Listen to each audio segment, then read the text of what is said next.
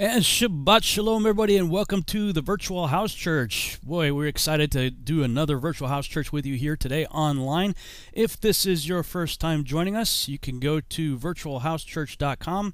That's virtualhousechurch.com. Let me switch this over here. Hang on just a second. I thought I had that ready. Virtualhousechurch.com. Whoops. Always something here. There we go. Okay. Go to virtualhousechurch.com. That's our primary website. And if you're new here, there's some just sort of introductory text here for you. We are in the process of updating this website. So if you're watching this on a mobile device, like a cell phone or a tablet or something of that nature, you can click on this picture right here, and it takes you to a mobile-friendly version of the new website. And if you're watching this on a computer, you can click on that right there, and it will take you to the new website that I'm designing that works really good on computers. Unfortunately, that template that I really liked is not a responsive template, meaning it doesn't automatically adjust to tell if you're watching on a computer or a cell phone. I like the template, but that's why I had to do it this way. So there's some cool videos for you, introductory videos for you there. Understanding the 2 commandments that Yeshua gave: love your neighbor, love God as with all your heart, soul, mind. Love your neighbor as yourself. The 2 summarize the 10, and the 10 summarize the 613. 613 are elaborated here. Click on that. And if you're looking for fellowship in your area, you can zoom in on this 119 Ministries Fellowship Finder. And let's see, we'll pick somebody in Mexico. And Viviana Valdez, you can contact that person right there. That's how it works. You just click on one of these little tags right there, and hopefully you can unite with somebody who's like-minded and who's trying to walk in Torah just as you are, and then maybe you can fellowship in person. We certainly enjoy fellowship here virtually, but there's something to be said for being able to actually be in the presence of people. So that's one way to do that. Then there's these videos here by Zach Bauer. I recommend you watch all of them. They're really good. They answer some of the typical arguments that what I now refer to as pagan Christianity will have, the arguments that they have against what we're doing here. So Zach does a good job from New to Torah in answering those right there. And if you scroll back up to the top, who we are, just as about Sheila and I, what we believe, our statement of faith. And the Coming Out of Babylon page, that's for people who are new and want to understand what does it mean to come out of Babylon. And what are we doing here? What does it mean to keep the Sabbath? How do we keep the Sabbath? And what about the Moedim, the feasts of Yahuwah? They're not the feasts of the Jews if you read Leviticus 23. These are the feasts of Yod He Vav He. And so there's a bunch of stuff there to help you figure that out. And the VHC store, if you click on that, that takes you to a page that has the calendar that Kevin and Amanda Roberts put out. You click on that, it takes you to a free PDF. And if you want to buy a printed copy of it, you can get it domestically. If you live in the United States, click that button. If you're outside the United States, click that button. And another calendar here that Juan Carlos put together for us. Same thing, you can click on that, free PDF.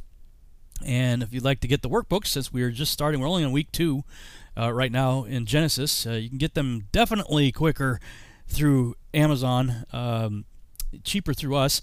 I have, so anyway, if you click on each of these individually, they'll take you to Amazon. If you click on this, we fill those orders here through our house. I have filled all but I think 3. So the last 3 people that ordered, I ran out again, and I'm expecting another shipment within the next week or 2, hopefully. Man, it's been a lot slower than normal, so I apologize for that. But other previous orders are in the mail, so if you'd like to get it in PDF, you can get that immediately. Download that, and then you can print off your own copies of this week's study, or the whole book for that matter if you want to. And the Ephraim Awakening DVD-ROM that has all the stuff that you see there, that's all available for you, and it helps to support our ministry and what we're doing here. Keeps us going, keeps the lights on for us, and the food on the table. So we appreciate your support. And speaking of that, I just want to say thank you. This last couple of weeks, I've received quite a number of letters and packages of different things people have sent me. So if you sent me somebody sent me a Sefer Bible. Now I already had one, but this is great. So now Sheila has one. So certainly appreciate that. I mean, the book is like it's like 6 inches thick. I mean, the thing is huge. It's a very valuable resource that you can get online that Dr. Stephen Pigeon put together. So I really appreciate whoever it was that sent that to me. Thank you. I don't want to mention any names online here, but thank you for that, and thank you for those who have contributed financially to our ministry. I don't say it enough. We can't do it without you. Thank you so much for your support. Really, really, truly appreciate it. So thank you for that. The kind letters and the testimonies that have been coming in have been really wonderful, because we start to wonder, is this really effective? What are we doing here? And that just helps keep the fire going, so to speak. Back to the website here. Dealing with Paul, a couple of links there. What do we do about the writings of Paul, and specifically Galatians there? And then when you get to the weekly Bible studies, what's happening here now as I go through these one week by week is I'm updating them. So we're on Genesis week 2. Genesis week 3, if you click on that right now, it takes you to the Virtual House Church week 3 study that's still right here on this site. However, these two, Genesis 1 and 2, take you now to the new website. So I'll click on that. That takes you to the new website. So this is the study on Genesis 2. Same layout, essentially, as the previous website, where you have the home, about us, about Sheila and I, the store right here, their statement of faith coming out of Babylon here, Torah fellowship there, the map is there, the what about Paul, Foolish Galatians, Hebrew calendars here, and a few other resources I added. The Yahuwah's Love Letter, if you haven't listened to that yet, I think you'll be blessed by that. You might want to click on that and just sit back and let Yahuwah just shower his love over you. If you're stressed out about what's going on in the world today, click on this one right here, Psalm 91. Listen to John William Galt, the voice of the movies, who's a friend of mine, read Psalm 91 for me, and I put some nice music behind it, so it's a really good way to de-stress about the events of the world and just rest in the promises of the Word. And some other Bible study tools are listed here. These are the online tools that I typically use the most. Right here, again, you got the calendars there, and support us if you feel so led. And this is a new feature right here, this week's Bible study, which you can also get to from the home page if you happen to come to this website directly. There's a big button right here, Come Out of Babylon. That takes you to this page. And then click here for the live stream page, which is this week's study. And here in this week's study, we have the Parsha in 60 seconds.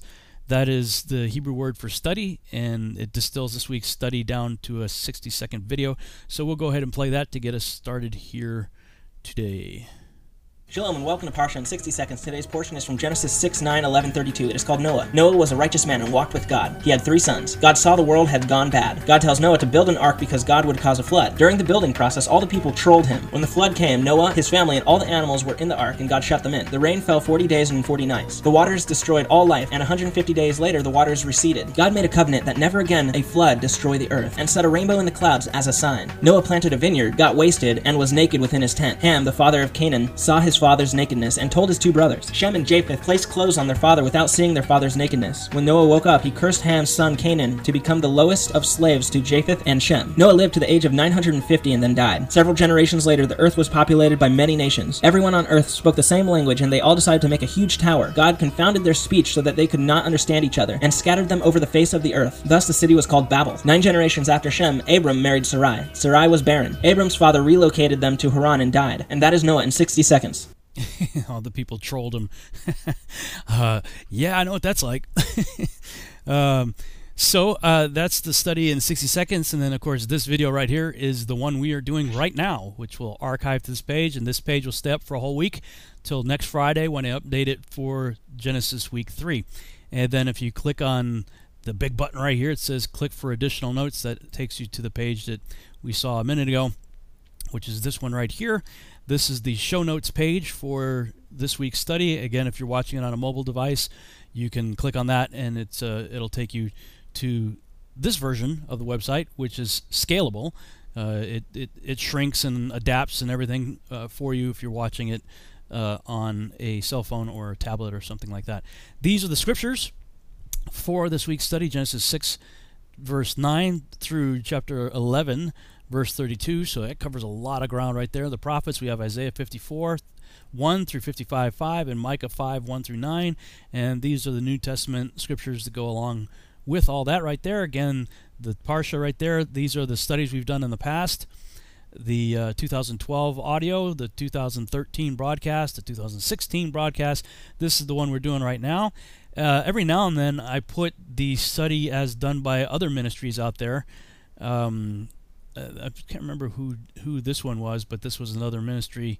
This might be Charlie and JP, I think, their ministry. So you can click on that to watch their study, and always recommend you download and print off these studies by Ardell from Your Living Waters Commentary. These are really, really good there. The 3 workbook questions, same for every week. How does this week's Torah portion relate to the Haftorah and Brit Hadashah portions, or in other words, Torah and Prophets and New Testament? That's just the Hebrew for those. What do you find most interesting about this week's reading, and what is the general theme of this reading, and how does it apply to our lives today? Good questions to keep like a journal for yourself, to get your mind thinking, and if you're in part of a home group fellowship of some sort, you can use those to get the discussion going. These are portions from the book of Joshua, chapters 5 through 10, that go along with and significantly unpack and elaborate on what we are reading and going through here in Genesis. So if you want to read the Joshua account, those are there for you there. And there's a whole bunch of videos here from the past dealing with the Nephilim and my take on that, and my books Archon Invasion and the DVDs, and package deal right there if you want to get the Genesis, Nephilim, and Flood package deal. Save a few dollars right there. And this is a great resource, the Dictionary of Scripture Proper Names by J.B. Jackson. You can click on that to get that book. And, of course, I apparently talked about transhumanism in the past, the 2045 Strategic Social Initiative, all stuff there. Typical evolutionary model of our origins. The meanings of the first 10 patriarchs, I always find that fascinating. If you take the meanings of their names, you have Adam as man, Seth appointed, etc., and you put them all together. From Adam to Noah, it says, "Man is appointed mortal sorrow, but the blessed God shall come down teaching that his death shall bring the despairing rest." It's just like extraordinary. That's the entire plan of the whole Bible right there for us in the names of the first 10 patriarchs. Really cool. Some timelines that I put together in the past there you can check out. The following here was several years before coming to a proper understanding of biblical cosmology. So forgive me, but this is from pre-2015, probably the 2013 or 14 broadcast, maybe even 16. Where I was talking about the mechanisms that I believed caused the flood, and was going primarily off of the teachings of people like Dr. Ken Hovind and Dr. Carl Baugh, with all due respect to both gentlemen, who I really love and admire and appreciate for all that they've done. They're missing it when it comes to cosmology, in my opinion. So you can pretty much ignore all this. This is just there for historical value from previous broadcasts. Some of the things I had believed before. Dealing with the Table of Nations is a graphic here. Dealing with the multiple incursions or no multiple incursions issue, these are some graphics that are Punnett squares, Nephilim Punnett squares, I call them. And if you've ever wondered if there are female giants too, well, there's a whole lot of really big female giants today, so I have no problem believing that there were female giants in the past. And of course, at the very bottom, we have the Tribulation Protection Plan and the Psalm 91 as a video. So, okay. All that admin stuff aside, let's go ahead and jump in here. And I am joined this week with Juan Carlos and Jake Grant. Hey guys, how you doing? Hey guys, what's Shabbat Shalom. Shabbat Shalom.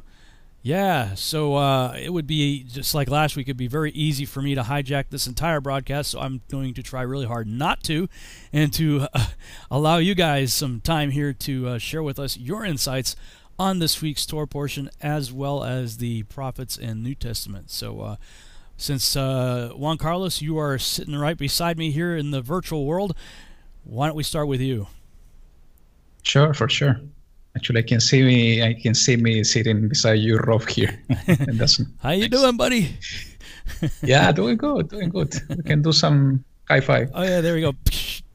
Yeah.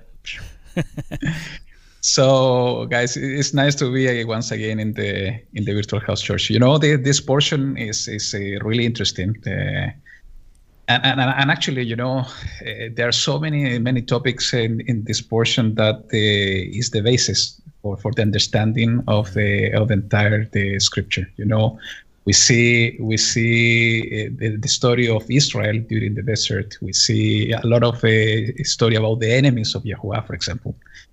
And without understanding why Israel needed to, without understanding this portion about how this nation, what was the source of this nation, the connection with the curse of over Canaan, it's impossible to understand why Israel needed to destroy those nations.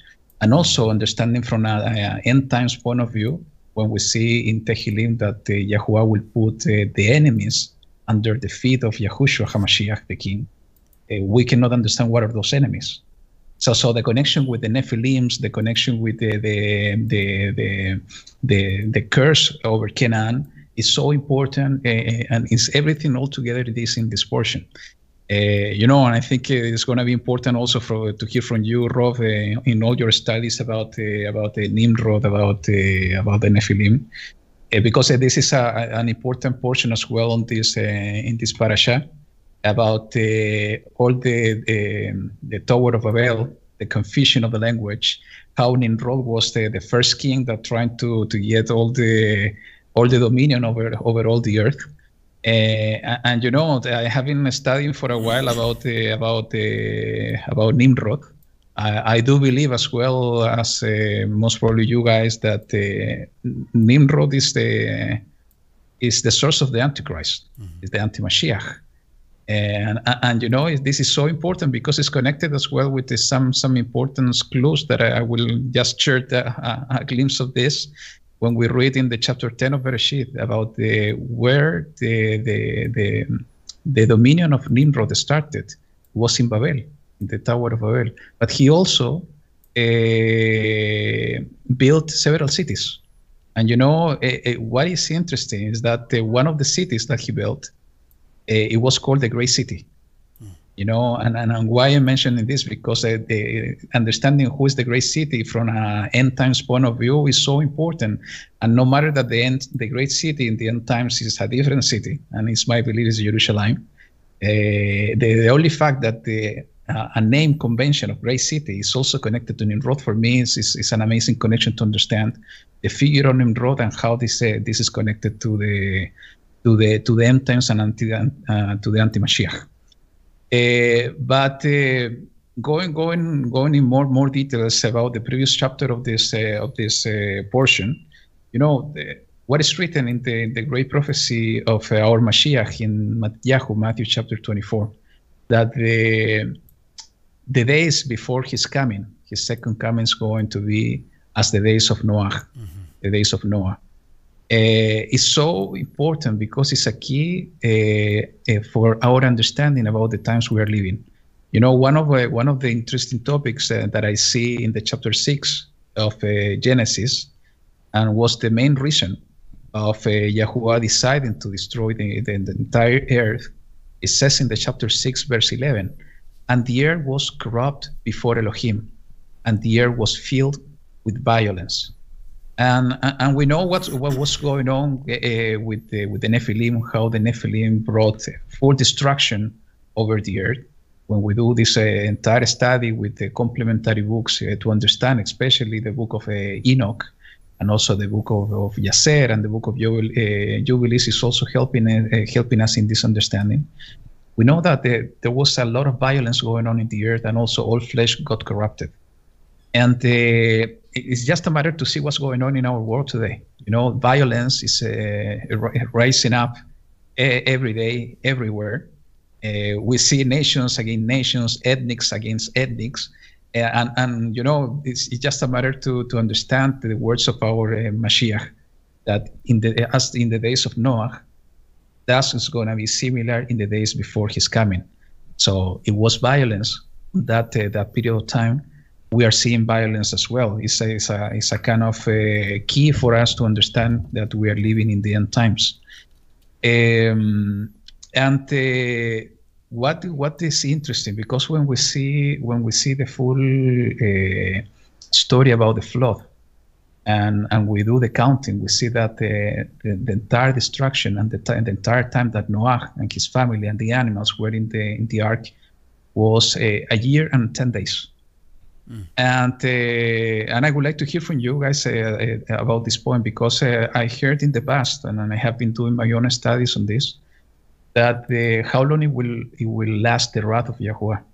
in the last times. And I heard few theories, and for me it's quite compelling, that the day of Yahuwah is not going to be one day, one literal day. It's going to last almost a year. And when we do the calculation about this, and about the seals, about the trumpets, about the bowls of the wrath, we can get to a conclusion that it will last almost a year. Starting, is my belief, with the seal of the 144,000, that it has a so clear similarity with what happened in the first Exodus, when the seal and the sign on the doors was in order to protect the firstborn. It's going to be something similar to what happened, what's happening in Revelation with the seal of the 144,000.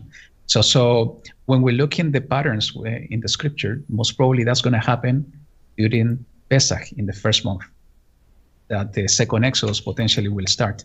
And why I'm bringing this up to the discussion, that we see when the flood started. It started in the second month. It's very close by to the Pesach in the first month. So is it maybe a connection on the wrath of Yahuwah being poured out on the earth during the flood, with what's going to happen in terms of timing in the last days? I see this is a really fascinating topic to discuss and study, how things are going to be repeating, maybe in the same times, and it's a clue for us to understand the time and the seasons we are living, and maybe also to be prepared in the same way that Noah had to prepare himself. Other topics that caught my attention and would be interesting to discuss today, is the parallel between the flood and baptism. Jake was sharing a few weeks ago about baptism, and actually we were discussing as well in this virtual house a few weeks ago as well. And this is a clear indication, a clear parallel of the flood being the first baptism over the earth. And the parallel is amazing, because what is baptism, as it is written in the Brit Hadashah, is to die, and to rebirth again. It's a new birth in water. And we are commanded that there are two kinds of births, it's water and spirit. So in this case, we see everything being destroyed, the flood, in order to come in a new life again. And this is really, really interesting as well in terms of timing, because when we see in the chapter 8 of Bereshit, Genesis, it was in the first month, in the first day of the month. This is in the verse 13. In the first month, in the first day of the month, that the water were dry up on the earth, it says, and Noah removed the covering of the ark. So it wasn't yet the Noah going out of the ark, but he removed the covering. So it's basically in the new year, he started a new life. So it's like Yahuwah resetting. It's a great reset. It's not this fake great reset that the world is talking in our days. It was the great reset of Yahuwah for his creation in order to start all over again. And he started a new year with a new creation with the people he selected. One additional thing that for me is one of the two relevant topics that caught really my attention today. I wanted to share it with you guys. Is the parallel between the covenants. It's not clearly written here in the scripture, but when we make a reference in the book of Jubilees about the timings, we see that the covenant between Yahuwah and Noah was during the third month. And this is really amazing, because we know that the giving of the Torah in the Mount Sinai was also in the third month. And this is when we are celebrating Shavuot. So there is a good indication that the most probably, because our Elohim is a Elohim of patterns. He is repeating his covenant, he's repeating what he's doing in his times.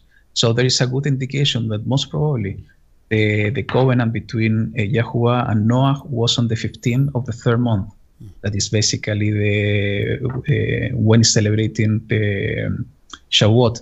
And why is so amazing? Because the Ruach HaKodesh, we know that was poured out during Shavuot. So we see three indications and something really important happened between the covenant with Yahuwah and his chosen people. And I'm wondering myself, what's going to happen with the seal of the Brit Hadashah, the new covenant? We know that we are in the new covenant through the blood of Mashiach, but we know that he's going to seal that covenant during the second Exodus. So I'm wondering myself if that new covenant is going to be sealed as well in a Shavuot, in a coming Shavuot. It's my belief that that's gonna happen.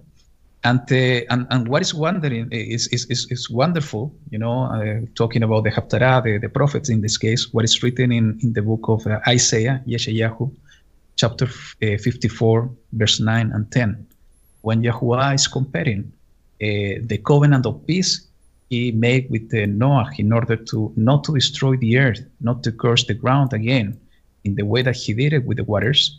He's comparing this covenant of peace with the covenant he has with Jerusalem. Because the entire chapter 54 of Yeshayahu is my belief that's talking about Jerusalem and the New Jerusalem. And he's comparing that covenant of peace that he made with Noah is the same covenant of peace that he has with Jerusalem. What it means? That the restoration of Jerusalem through the New Jerusalem, that's the bride of Yahuwah, is similar to the pact, the covenant he made with Noah and with entire humanity. And this is so wonderful because it's the hope, it's the faith we need to keep in our hearts about the promises of Yahuwah for his people, the promises of Yahuwah to his city, the city he decided to put his name on is going to be the city of the king, as is written in the scripture. And Yahuwah is so repetitive during this portion that it's my covenant, he's saying, my covenant all over the place. So we know what's the covenant of Yahuwah. It's the covenant he sealed with Adam, it's the covenant he put with Noah, it's the same covenant with Israel. What I found also funny somehow, but is amazing, is about the sign of the covenant, it's the rainbow. And in the way that it is written, it says that every time that Yahuwah will see this sign, he will remember his covenant. And what is funny somehow and interesting, because this is so similar to the tzitzit. The commandment of the tzitzit is that every time that we see the tzitzit, it's for us to remember that we need to follow the way of Yahuwah, that we need to keep his commandment, is to remember the covenant we have with Yahuwah.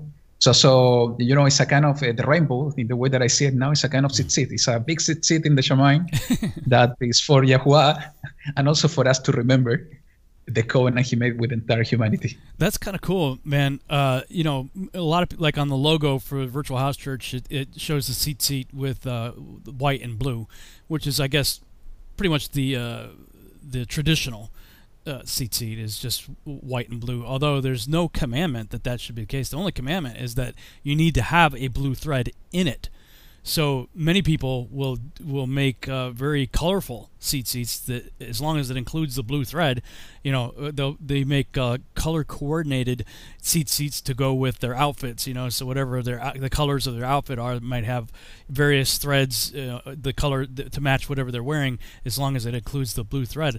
I hadn't thought of that, though. That's pretty cool. Of course, the rainbow includes blue. A heavenly tzitzit. Yes. I never thought of that. I like that, man. That's pretty cool. That's cool. I like that. Yeah, it's the big one. Nice. So that's for the moment, guys. I have something else, but I want to keep it for later. So okay. I don't know, Jake, if you have comments or all right. Well, remind us if we forget. You've got something to save for later. So, Jake, yeah, man. What are your thoughts on this week's Torah portion and the prophets and New Testament?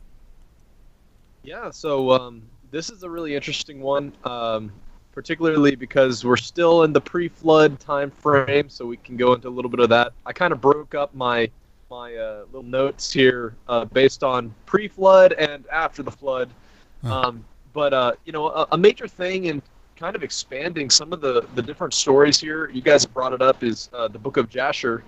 And this week I kind of took some time to study through kind of how the accounts were discussed in the book of Jasher, and just a precursor to this, Jasher, that we have today is supposedly, a 16th century Jewish midrash. However, we don't know if they had access to documents or, older, oral traditions that kind of expounded on these various stories. So we do know that the book of Jasher is mentioned in 2 Samuel 1:18, where it says, "Also he bade them to teach the children of Judah the use of the bow. Behold, is it not written in the book of Jasher?"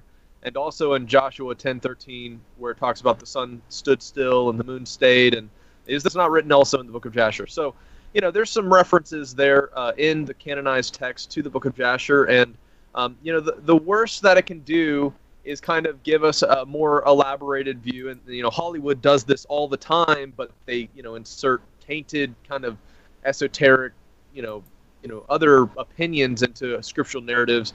So, I do think there is a value in kind of looking at some of these extra biblical accounts that expound on the time before the flood, because really, we don't have much to go off of because the scripture is so condensed in terms of what it talks about, pre-flood and during these early Genesis chapters. But I really found some of the things that were brought out in Jasher very interesting. I wanted to bring them up, and also I like I mentioned in the last episode, I'm going to be reading through some of the Targums, which also have some differentiation in the language of the text, and I stumbled across one that was really fascinating, and for me, it really kind of foreshadows the whole premise of Yahushua being the Word and him being the mediator that we have interacted with throughout mankind's history, being the angel of the Lord, or the one in the burning bush, the one on Mount Sinai that made that covenant. And so I'm going to bring that up here in a little bit because it's talked about in regards, it kind of ties into that whole covenant language with the rainbow, and it was brought out in the Targum in a little different way that really made it stand out to me. But before we get into like Jasher and stuff, another extra biblical book that talks about the time before the flood, which I give much more weight than the book of Jasher that we have today. I consider it much more credible because the book of Enoch was actually found in the Dead Sea Caves. Supposedly there's a full Aramaic translation that has been preserved. And the book of Enoch, for those of you who have not studied into it, it does characterize the time before the flood of Noah, and it talks about this vision of Enoch, this righteous man who, in the book of Jasher, actually expounds that Enoch was, basically lifted up as one of the rulers pre-flood because he was one of the few that were teaching the righteous commandments of God, and all the people were kind of sent out this message as, hey, if you would like to learn about the God of Adam that created us, come and learn from Enoch. And of course we know that there was many wicked in the earth, and it was kind of after Enoch that the earth descended into much more wickedness and chaos because he wasn't teaching those righteous things anymore. And it kind of boiled down to Methuselah and Noah were the only ones left preaching righteousness and calling for people to repent. But I wanted to point this small passage out because it's an interesting tidbit about Noah that many people might not have heard. And it's in Enoch chapter 105, verses 1 through 3. And it's a really fascinating exchange, which says, after a time, my son Methuselah took a wife for his son Lamech, and she became pregnant by him and brought forth a child, the flesh of which was as white as snow and red as a rose, the hair of whose head was white like wool and long, and whose eyes were beautiful. So right off the bat, just to give you some context here, he's describing the birth of Lamech's son Noah. And Noah seemingly is being described as a straight-up albino, which is really fascinating. Yeah. And as it goes on here in the passage, and it talks about how he opened his mouth and spoke and blessed the Lord of righteousness. And so Lamech, his father, was afraid of him because of how strange he looked. And it says, flying away, he came to his own father Methuselah and said, I have begotten a son unlike to other children. He is not human, but resembling the offspring of the angels of heaven. So I thought this is a really fascinating exchange because, of course, we didn't get to go into it a lot last tour portion, but that Torah portion wraps up with the whole Genesis 6 incursion and the whole aspect of the sons of God came down and took for themselves wives among the daughters of men, and they beget giants, and Nephilim came from them, and so from this passage, there's a couple things we can kind of extrapolate. Is one, Noah being born as an albino was not a common thing. His pasty snow white skin was probably not common.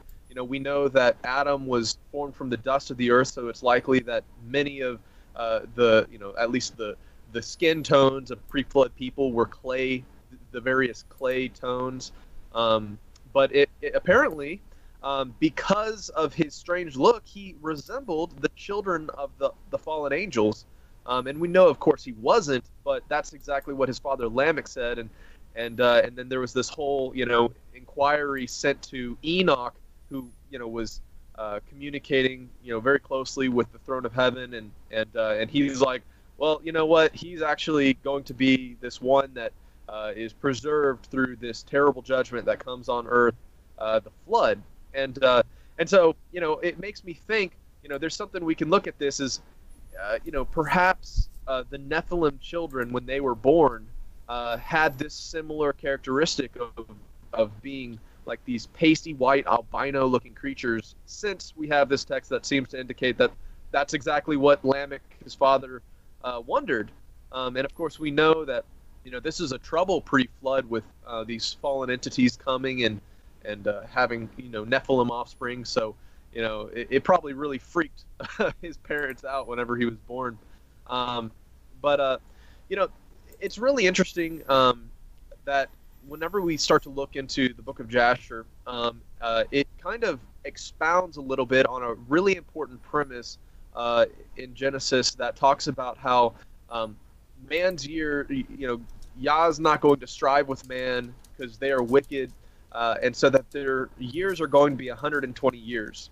And I'm currently under the perspective, just based on the traditional canon, that this 120 years is more akin to 120 Jubilee cycles, which is really fascinating, because if we can kind of calculate where we're at in the terms of those Jubilee cycles, perhaps we can kind of fit where we are at in the biblical timeline of how many days are allotted to man. And so that's fascinating. But in Jasher 5, it says, speak ye and proclaim to the sons of men, saying, thus saith the Lord, return from your evil ways and forsake your works, and the Lord will repent of the evil that he has declared to do to you, so that it shall not come to pass. For thus saith the Lord, behold, I will give you a period of 120 years. If you will turn to me and forsake your evil ways, then I will also turn away from evil which I told you, and it shall not exist, saith the Lord. And Noah and Methuselah spoke all the words of the Lord to the sons of men day after day, constantly speaking to them. But the sons of men would not hearken to them, nor incline their ears to their words, and they were stiff-necked. And the Lord granted them a period of 120 years, saying, if they will return, then God will repent of the evil, so as to not destroy the earth. So this is just in itself really interesting, and I wanted to kind of look at this for a second, because we know that Yeshua talks about how it will be likened unto the days of Noah, so will be the coming of the Son of Man. And so, this whole period of 120 years being given to these men pre-flood to repent, and how in the time of the end, before the day of the Lord, you're going to have a lawless people that are stiff-necked and refuse to repent of their sins. And I think people are saying, what's up with the sad face? I have like an emoji popping up on my screen. What is that? That's popping up on the Skype for some reason. I don't know what the deal is with it. They're like, what's up with the sad face? I'm not secretly signaling anything. That's weird. Yeah, sorry about that. I don't know. I guess my mouse went over. There's a little icon on the Skype that says react. So my mouse probably went over that, and it just pops up all the icons. So there was a little sad face. Ooh. Well, it sorry was a about sad You were time. talking about repentance, JK. Maybe that's why. Sorry It was about a that. sad time leading up to the flood, because men were wicked and Noah and them wanted them all to repent. So, Sorry about that. but yeah, this is no problem. This is an interesting parallel to how, if the 120 years also is a reference to the 120 Jubilee cycles that were given to mankind before the day of the Lord and the consummation of the times, where all the wicked will be kind of shut down, and that 1,000-year reign gets kickstarted.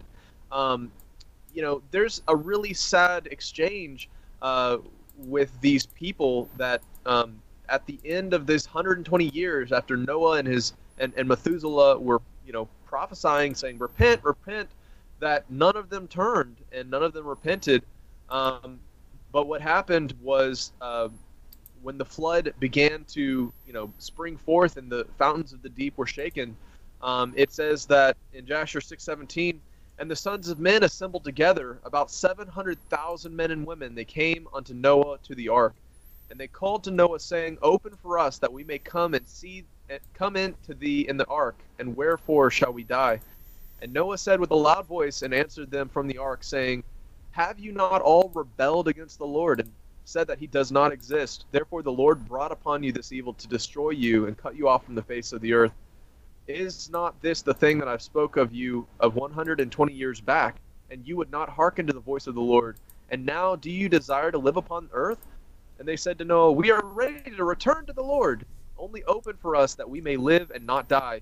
And Noah answered them, saying, behold, now that you see the trouble of your souls, you wish to return to the Lord. Why did you not return during these 120 years, which the Lord granted you as determined period?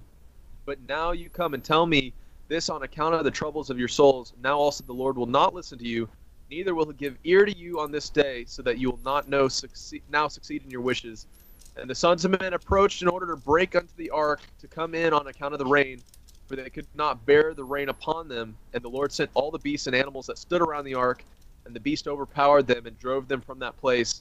And every man went his way, and they again scattered themselves upon the face of the earth. So, this really is kind of a sobering thing, because we do see that parallel with the judgments that's coming, during the day of the Lord when the Messiah returns, and so basically the moral of the story is we have had these 120 year, similar in the fashion, but Jubilee cycles, in my opinion, to return, to repent, and to follow the ways of Yah without having this judgment of impending complete utter destruction in our face. Of course, throughout history, you've had, certain destructions and prophets that have come and said, repent. But, how sad is it that people will wait until the day that they see him coming in the clouds, and then it'll be too late. Then there will not be that opportunity to have had a faith developed within you before you saw it, face to face, and before you were standing at judgment's door. Take this time now to repent and prepare your heart, so that you're not those people standing at the ark going, let us in, we want to serve God now that we know we're going to die. Instead, maybe we should repent, so that, perhaps he'll have mercy on us and turn from the judgment that he, might be intended for those who are transgressing against his commandments. But at the same time, this whole passage really reminded me of the parable of the 10 virgins, the 5 wise and the 5 foolish. The 5 wise were prepared. They had the oil in their lamps, and they were able to go in. And the 5 foolish, they didn't have that oil, and they didn't go in when the bridegroom came, and they were at the door saying, let us in, just like these people were at the door of the ark saying, let us in. And Noah turned them away, and all of those people perished in the flood. And in the same way, during the day of the Lord, you're going to have people that, they're going to have hardened their hearts, and they're not willing to repent from their wickedness. And so whenever you see the Son of Man coming, coming for his bride, or however things go down, whenever everybody realizes that they were wrong, all the people that rejected the truth of his word, that hardened their hearts, every tongue will confess, at some point. But, how terrible will that be to wait till that moment to repent? So now's the day of repentance. But so I wanted to kind of, talk about that. I think it's really interesting, the whole account of Noah bringing into the ark all these different animals. And how would that be possible? Well, I think it's likely that the garments that are later talked about in Jasher that Nimrod eventually stole received from his father, who kind of inherited it, and it was stolen. These garments, these special garments, stolen by Ham from the ark, and this specific garments are likely the garments that, according to Jasher 7:24, says, "And the garments of skin which God made for Adam and his wife, when they went out of the garden, were given to Cush," and it kind of goes into how in Jasher 7 how eventually Nimrod inherited these garments, and he put those garments on when he was 20 years old. And there's certain just different traditions and beliefs that these garments allowed the dominion over animals, so that animals would come and bow themselves down to whoever had these garments on. And we know that that's partially what Adam's role was in the Garden of Eden, is he went and named all these different animals. So it makes sense that they might have this kind of a control over the animal kingdom. And if Noah did have these special garments, according to the book of Jasher, then perhaps that's why he had such an easy time loading the animals onto the ark. And so I just wanted to put that out there, because I think it's just a fascinating account of these special garments that were passed down from Adam.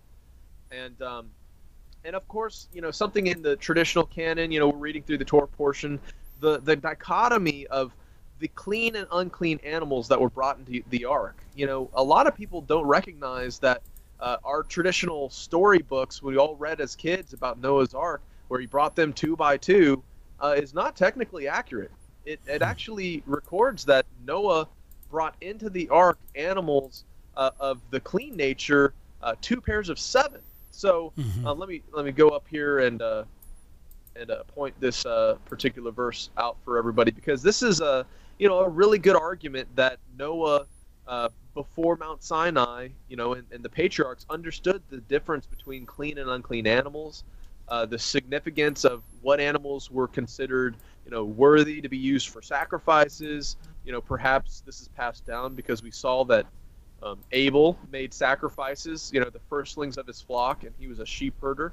So this is a knowledge that absolutely was passed down from these righteous men, these patriarchs before the flood, and just more of a reasoning that the significance of the dichotomy between clean and unclean animals that is further expounded on in Leviticus 11 and the different commands that Moses gave to the children of Israel is still a significant thing. It wasn't just some new ceremonial civil law of, don't eat pork because that's a ceremonial thing I'll just have for the children of Israel. Rather, this seems to be a pre-existing concept that even all the way through Noah they understood. And it says in Genesis 6, at the end of chapter 6, "And of every living thing of all flesh you shall bring 2 of every sort in the ark to keep them alive with you. They shall be male and female." Verse 20, "Of birds according to their kind, of animals according to their kinds, of every creeping thing of all the ground according to its kind. 2 of every sort shall come in, and to keep them alive. Also take you with you." Okay, maybe you guys can help me with this reference. I must have skipped over the... where it talks about clean and unclean. Yeah, how many he brought? 7 of 2 pairs of the... It's in the chapter 7:2. It's in chapter 7, yeah. 7:2. Okay, I didn't keep going for enough. Okay, so 7:2, it says, "Take with you 7 pairs of all clean animals, the male and his mate, and a pair of the animals that are not clean." So, sorry, I kind of started a little earlier there, but this is very clear that Noah understood the dichotomy between the clean and unclean animals. And I find it interesting. People point at after the flood, when Noah is given this command of, hey, you are able to now eat the flesh of animals, and they'll be food for you, just as the herbs of the field were food. I like to put forward that if he decided, I'm going to eat unclean animals, because there were pairs of unclean animals, you then have an extinct animal line. If right off the ark Noah's like, okay, bacon sandwich, So I think there's a significance there that there was a larger number of clean animals given to Noah to take onto the ark, because if it was allowed for mankind to start to consume animal flesh, possibly because the flood had destroyed all of the green vegetation and he had to have time to kind of cultivate the land, then it makes sense that there were more clean animals, which were later kind of the animals that were said were okay for the consumption of man. And so anyways, back to the flood, I wanted to bring out that in that same passage where I was talking about the sad aspect of them coming to the door of the ark and how that's likened to the whole parable of the 5 virgins that come and say, let us in, let us in. Well, I wanted to point out something in the Targum that I'd never seen before, and I stumbled across it. But it actually says in the Targum that those who gathered together, it says in the, let me see here, the Pseudo-Jonathan Targum, but it says, and the giants were gathered there together with their sons and perturbed them, and afterwards the windows of heaven were opened.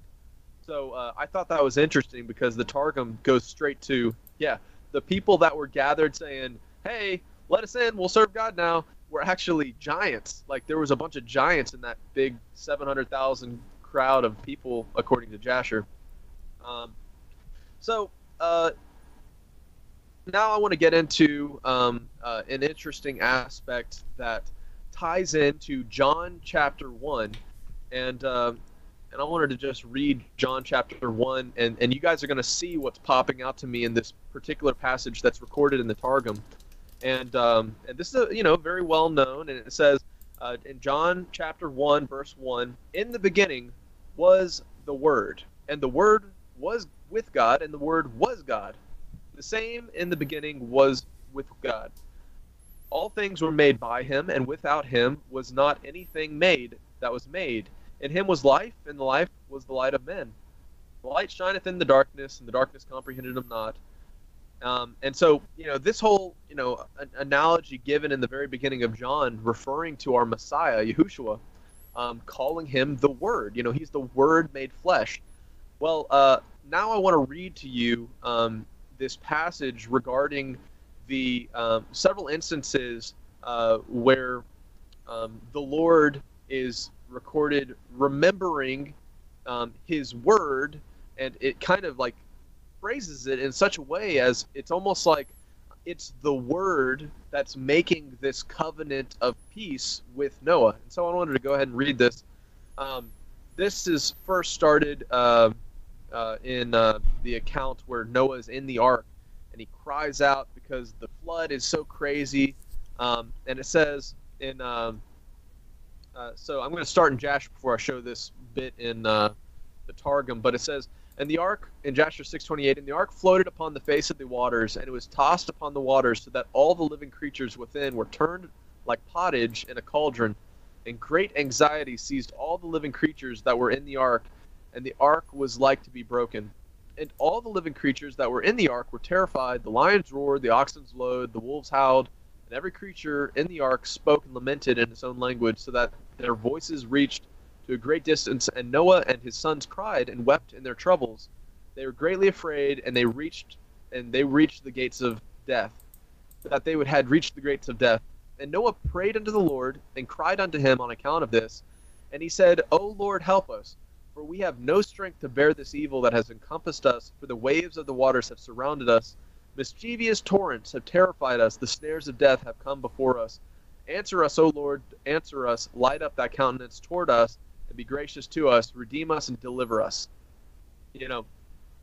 Grace, redemption, deliver us. These are all things that the Messiah is accredited to, being our advocate before the throne. And the Lord hearkened to the voice of Noah, and the Lord remembered him, and a wind passed over the earth, and the waters were still, and the ark rested. And now we're going to look at this same account according to the Targum, and it says, and the Lord, in his word, remembered Noah, and all the animals and the cattle which were with him in the ark. And the Lord caused the wind of mercies to pass over the earth, and the waters were dry. So the way it phrases this is it says, and the Lord in his word, the word was made flesh, he's our advocate according to 1 John, remembered Noah. And so, I'm under the perspective that anyone who is saved in the Old Testament was saved by Yahushua, just as those who are after him were saved by him. So, it's this focal point in history where all redemption of mankind, all salvation, all mediation has to go through our Messiah, Yahushua. So that's why I wanted to point out how it focused on this word, and this becomes even more evident later on where it talks about the covenant of peace and the rainbow, right? And it says this in the Targum version, "And I will remember my covenant, which is between my word and between you, and every living soul of all flesh, that there shall not be the waters of a flood to destroy all flesh. And the bow shall be in the cloud, and I will look upon it, to remember the everlasting covenant between the word of the Lord and every living soul of all flesh that is upon the earth. And the Lord said to Noah, This is the sign of the covenant that I have covenanted between my word and between the word for all flesh that is upon the earth." This is really fascinating to me because it really seems to be emphasizing that it's the word, my word, that is making this covenant with Noah. And, once again, just to reiterate, John 1, talking about the Messiah, in the beginning was the Word, and the Word was God, with God, and the Word was God. So, I got really excited about that because it just seems to be more evidence of kind of that whole concept of the mediator has always been there, and of course he came in the flesh to die on the cross and rise again and restore that relationship between a perfect God and imperfect men. But it has always been the mediator interacting with man throughout history of mankind. And I thought that the way the Targum said that was just so cool in regards to this covenant of peace that the rainbow represents, which I want to talk about for a second because, man, when you think about the current social, political atmosphere of the Western world, specifically the United States, I'm not going to use any specific terminology because I don't want to get us flagged, but the rainbow people are waving this sign of peace that basically represents that because of wickedness, God resented making man, and he's like, I'm going to have to destroy all these people because they're so wicked. And the rainbow people are using the sign of his covenant of peace, saying, I will not destroy you completely with the waters of a flood again. And they're waving it in his face. How terrible of a thing is that they're using this sign that Yah promised to not utterly destroy the earth with water again due to the wickedness before the flood, and they're taking this sign of a peaceful covenant, and they have now championed it to represent something that is called an abomination and called an explicit sin in both the Old and New Testament. And it's just really sad that our culture has given up that sign of the covenant to the rainbow people, that we have allowed them to start championing it to now sometimes it's almost embarrassing to wear rainbow colors if you're a believer, because that most people see that as a representation of this wickedness that is now kind of being pronounced as good. They'll call evil good and good evil, if that makes sense. Well, we're definitely seeing that in today's world, and it's really sad. But once again, all of this kind of parallels those words of Yeshua where he says, as was the days of Noah, so will become the coming of the Son of Man. Now we're having, I find it interesting that you have in Kentucky, before all these crazy things and kind of the big movements and stuff started really taking headway, you literally had the Answers in Genesis guys built an actual Noah's Ark. So, if we are in the days leading up to the Great Tribulation or before the day of the Lord, and Yeshua says, hey, it'll be likened to the days of Noah, well, we literally just built a life-size Noah's Ark. So, I don't know if that's prophetic or just, coincidence, but I think it's interesting. So just a few more really quick things here. There's a really interesting account that Noah's Noah's vineyard that he created was likely grapes that were from the Garden of Eden. And it says in the Targum account that, and he found a vine which the river had brought away from the Garden of Eden, and he planted it in a vineyard, and it flourished in a day, and its grapes became ripe. And he pressed them out, and he drank of the wine, and was drunken, and he made himself naked in the midst of a tent. And of course, this is where we have the whole account of the sin of Ham and stuff. I thought that was really, I've never seen that before, but that was account in the Targum that he actually found a branch left over from the Garden of Eden, and that's where he got his wine that made him all super drunk. And I can imagine the best grapes in the world are probably the grapes from the Garden of Eden, right? So no wonder he got so wasted. But you know, I thought that was really interesting. That was recorded in the Targum that I came across today. And Jake, before you continue, some people are asking, which Targum are you reading from? So this is particularly the Pseudo-Jonathan Targum, and I'm using targum.info, the website targum.info, and it has both the Pseudo-Jonathan and the Targum Onkelos. Targum.info. Yeah. Onkelos. I was just discussing some of this with Zen on my show this a couple days ago on Wednesday, the different Targums, because some are much later, written much later than others, but that is interesting. The Pentateuchal Targums, it says this particular one I'm reading through was published back in 1862, and it had fragments from the Jerusalem Targum, from the Chaldee. So that's the little preface here at the top of the page. So you're doing the Pentateuchal, that's the Torah, so the Targum of the Torah, that's the one you're looking at? Yeah, the Targum, on the website here, there's two varying Targums that both are Pentateuchal Targums. The one I was drawing some of this stuff from was the Pseudo-Jonathan. Interesting. So, oh, that's cool. So, is Targum Pseudo-Jonathan, is it... Oh, I see. So, you just click on the text, Genesis 6... 6 through 11 there. 6 through 11. Oh, okay. Well, that's pretty cool. So, that's a good resource to have. Oh yeah, it's really interesting. I'm still, you know, of course, I'm still studying out the Targums, weighing out the validity and right. You know, how much of it is credible versus, you know, the various kinds. I'm not fully educated on it, but you know, some of these things are just very fascinating. And as long as they're not contradicting the text, you know, perhaps there's something to kind of glean from it. Yeah, for sure. Well, I mean, in the studies that I'm doing with Zen, he's bringing out all kinds of stuff that is, I'm like, what? And again, for people that are watching this that don't know, there is a difference between Targum and Talmud. We are not in support of the Talmud. That's the rabbinic Jewish commentary. Targum, on the other hand, is a translation. So your King James Bible is a Targum. The Septuagint is a Targum.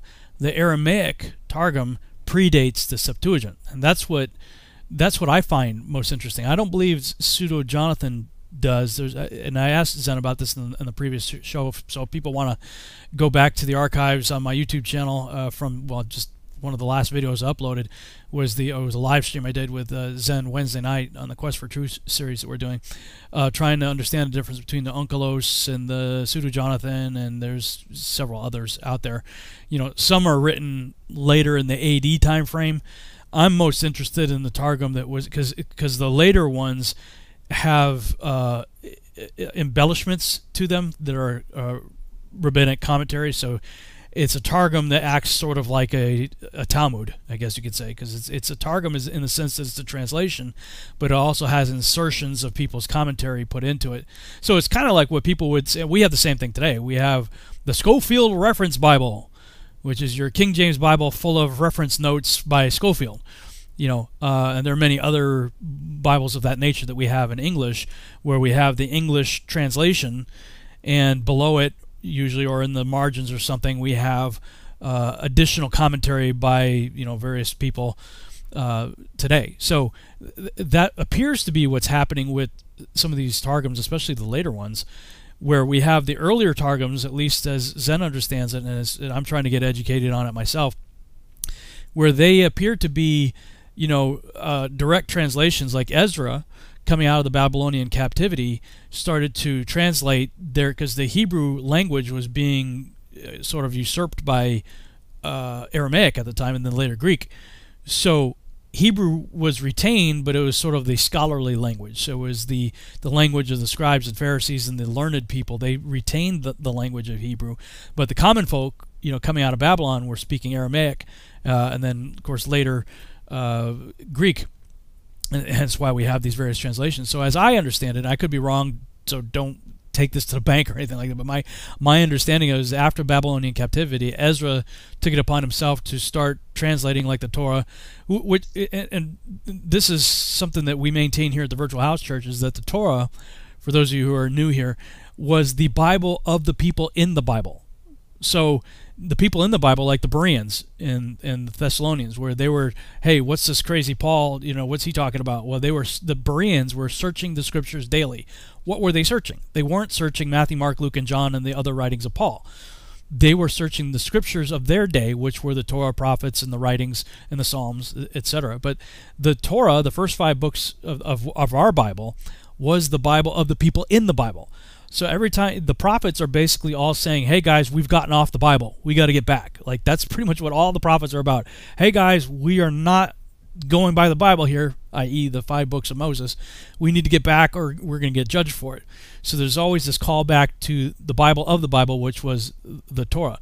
So coming out of Babylon, the language had changed, and they want to have just like the purpose supposedly for the King James Bible, even though there were English Bibles already around at the time. The purpose was to have the Bible translated into the common language of the people. Well, that's essentially what Ezra was doing, the same thing. It's like, okay, we need to have the Bible in the common language of the people because the language has changed, and not as many people can read or understand Hebrew. So he took it upon himself to put it into Aramaic. And what I'm trying to get, Onkelos and some of these names that we come across, these are names associated with individuals a lot of times that created copies that we have today. So, and I could be totally wrong about this. I'm not telling people that what I'm saying is the absolute truth. This is just as I understand it, and I could be wrong. But my understanding is that I think the Onkelos, or however you pronounce it, is the first copied translation of the Ezra translation, I think. And if that's true, that puts you right around the 1st century time frame. I think Onkelos or however you pronounce his name, I think he lived from like 35 AD to whatever. But I know that there was an Aramaic translation that predates the Septuagint, and the Septuagint shows up about 200-ish BC. So we have an Aramaic translation that precedes 200 BC, and that's the one that I'm most interested in. And I'm trying to narrow it down to finding out exactly what version that we have online today is that version, because from my understanding of it, and Zen's trying to help me with this also, and he's looking into it as well, is it doesn't contain so much commentary. It's more of a, I hate to say literal word for word translation, because I don't see that it is. It seems to be a paraphrase translation. So like what we might consider like the New Living Translation of our English Bible today is not a literal word for word. It's a thought for thought general translation. And if that's the case, what I find very fascinating about that particular Targum is how it does elaborate on some things for us, like Genesis 4:1. Genesis 4:1 is like was like my anti-serpent seed trump card, because King James, right? I grew up in King James. Read Genesis 4:1, and Adam knew his wife, and she gave birth to Cain. Done deal, right? Not if you read the Targum. If you read the Targum, it significantly unpacks that event and explains why she said, I have begotten a child of the Lord. That's what she says. So the Targum unpacks that and helps you understand that. And Zen points out, too, that the word is like everywhere. And the word is understood in the context that you just brought out, Jake, of John 1:1. In the beginning was the Word, and the Word was with God, and the Word was God. Right? And it was that word that became flesh and dwelt among us, that we know as Yeshua, Jesus Christ. And that in the Targum, the Logos, the word, the person that is the word, is all over the place in the Targum. And it's kind of scrapped when we get later to the Masoretic text and whatnot that we get, some of our English translations from. So I just wanted to kind of clarify some of that stuff. I mean, I think sometimes we use these languages, we use these words that maybe new people here aren't familiar with. So forgive me for interrupting. I just wanted to bring out a little bit of an elaboration on that. This is a great resource that Jake has shared with us here. I will put this in the chat room for people to do their own research. And like we tell you before, we're not your teachers here, guys. We are students just like you. We are learning just like you are. So this is a collaborative learning process that we're going through here. And I love finding resources like this that can help us along in that journey. So anyway, just wanted to insert that, Jake. Sorry to interrupt. Yeah, no problem. I think that's really important, is to kind of break down these different texts and how credible, how much weight we should give to them, what the process of the scholarship behind them is, because they are really interesting, the things that they expound on that we see in the traditional 66 canon, and that's why I'm so fascinated by these little nuances. And man, I'm really getting excited about this whole recording of the word throughout the Targums, because I want to study that out, because we do know that the Bibles that all of us have today are probably the Bible of Ezra. Like any translation all had to come through Ezra, because all of the scrolls had been lost. They had been all destroyed.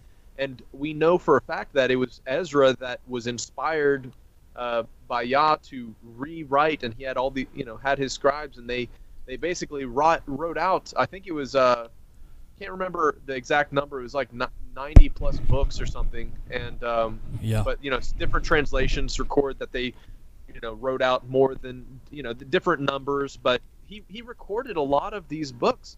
I wonder if he devoted it to memory, and by the inspiration of the Holy Spirit or whatever, he was able to just write it all out again. But we all have the Bible of Ezra, and the Targums, at least the older ones that you're talking about, if they trace back to these early editions of Scripture that Ezra the prophet would have written out, that's significant. That's significant to be able to look at. This was a contemporary writing to the days of Ezra, when he rewrote all of the Scriptures that we have. And so anyways, one last thing I wanted to bring out was in regards to Nimrod, and how there was a curse of servanthood placed on Ham. And in this particular Targum I was reading from says, "And Noach awoke from his wine, and knew by relation of a dream what had been done to him by Ham his son, who was inferior in worth on account that he had not begotten a fourth son." So that's interesting. It was almost like they kind of bumped him down the totem pole because he's not, doing his duty, which is also interesting based on your theory, Rob, about, what it meant that Ham knew the nakedness of his father, or saw the nakedness of his father, and how in the Torah we see a correlation there with, coming into the wife of your father is knowing his nakedness. And so if Ham, according to this Targum passage, was looked at as inferior in worth because he didn't have another son, and he was trying to beget another son, then maybe, that's an explanation to why he went into the wife of Noah knowing his father's nakedness. And so, that's all just, kind of, expounding on that story based on some of the commandments talked about in the Torah. But it says, and Noah said, "Accursed is Canaan, who is his fourth son, a serving servant shall he be to his brethren." And of course, we know that Canaan was the ancestor of Nimrod, and there's actually a reference to Nimrod and this whole dichotomy of how Nimrod, a son of a servant who was cursed to be a servant, became a king. And according to Proverbs 30:22, which I've come to think is a direct reference to this whole Nimrod rise to power, Proverbs 30:22 says, "Under 3 things the earth trembles, under 4 it cannot bear up: a servant who becomes king, a fool who is filled with food, an unloved woman who marries, and a maidservant who supplants her mistress."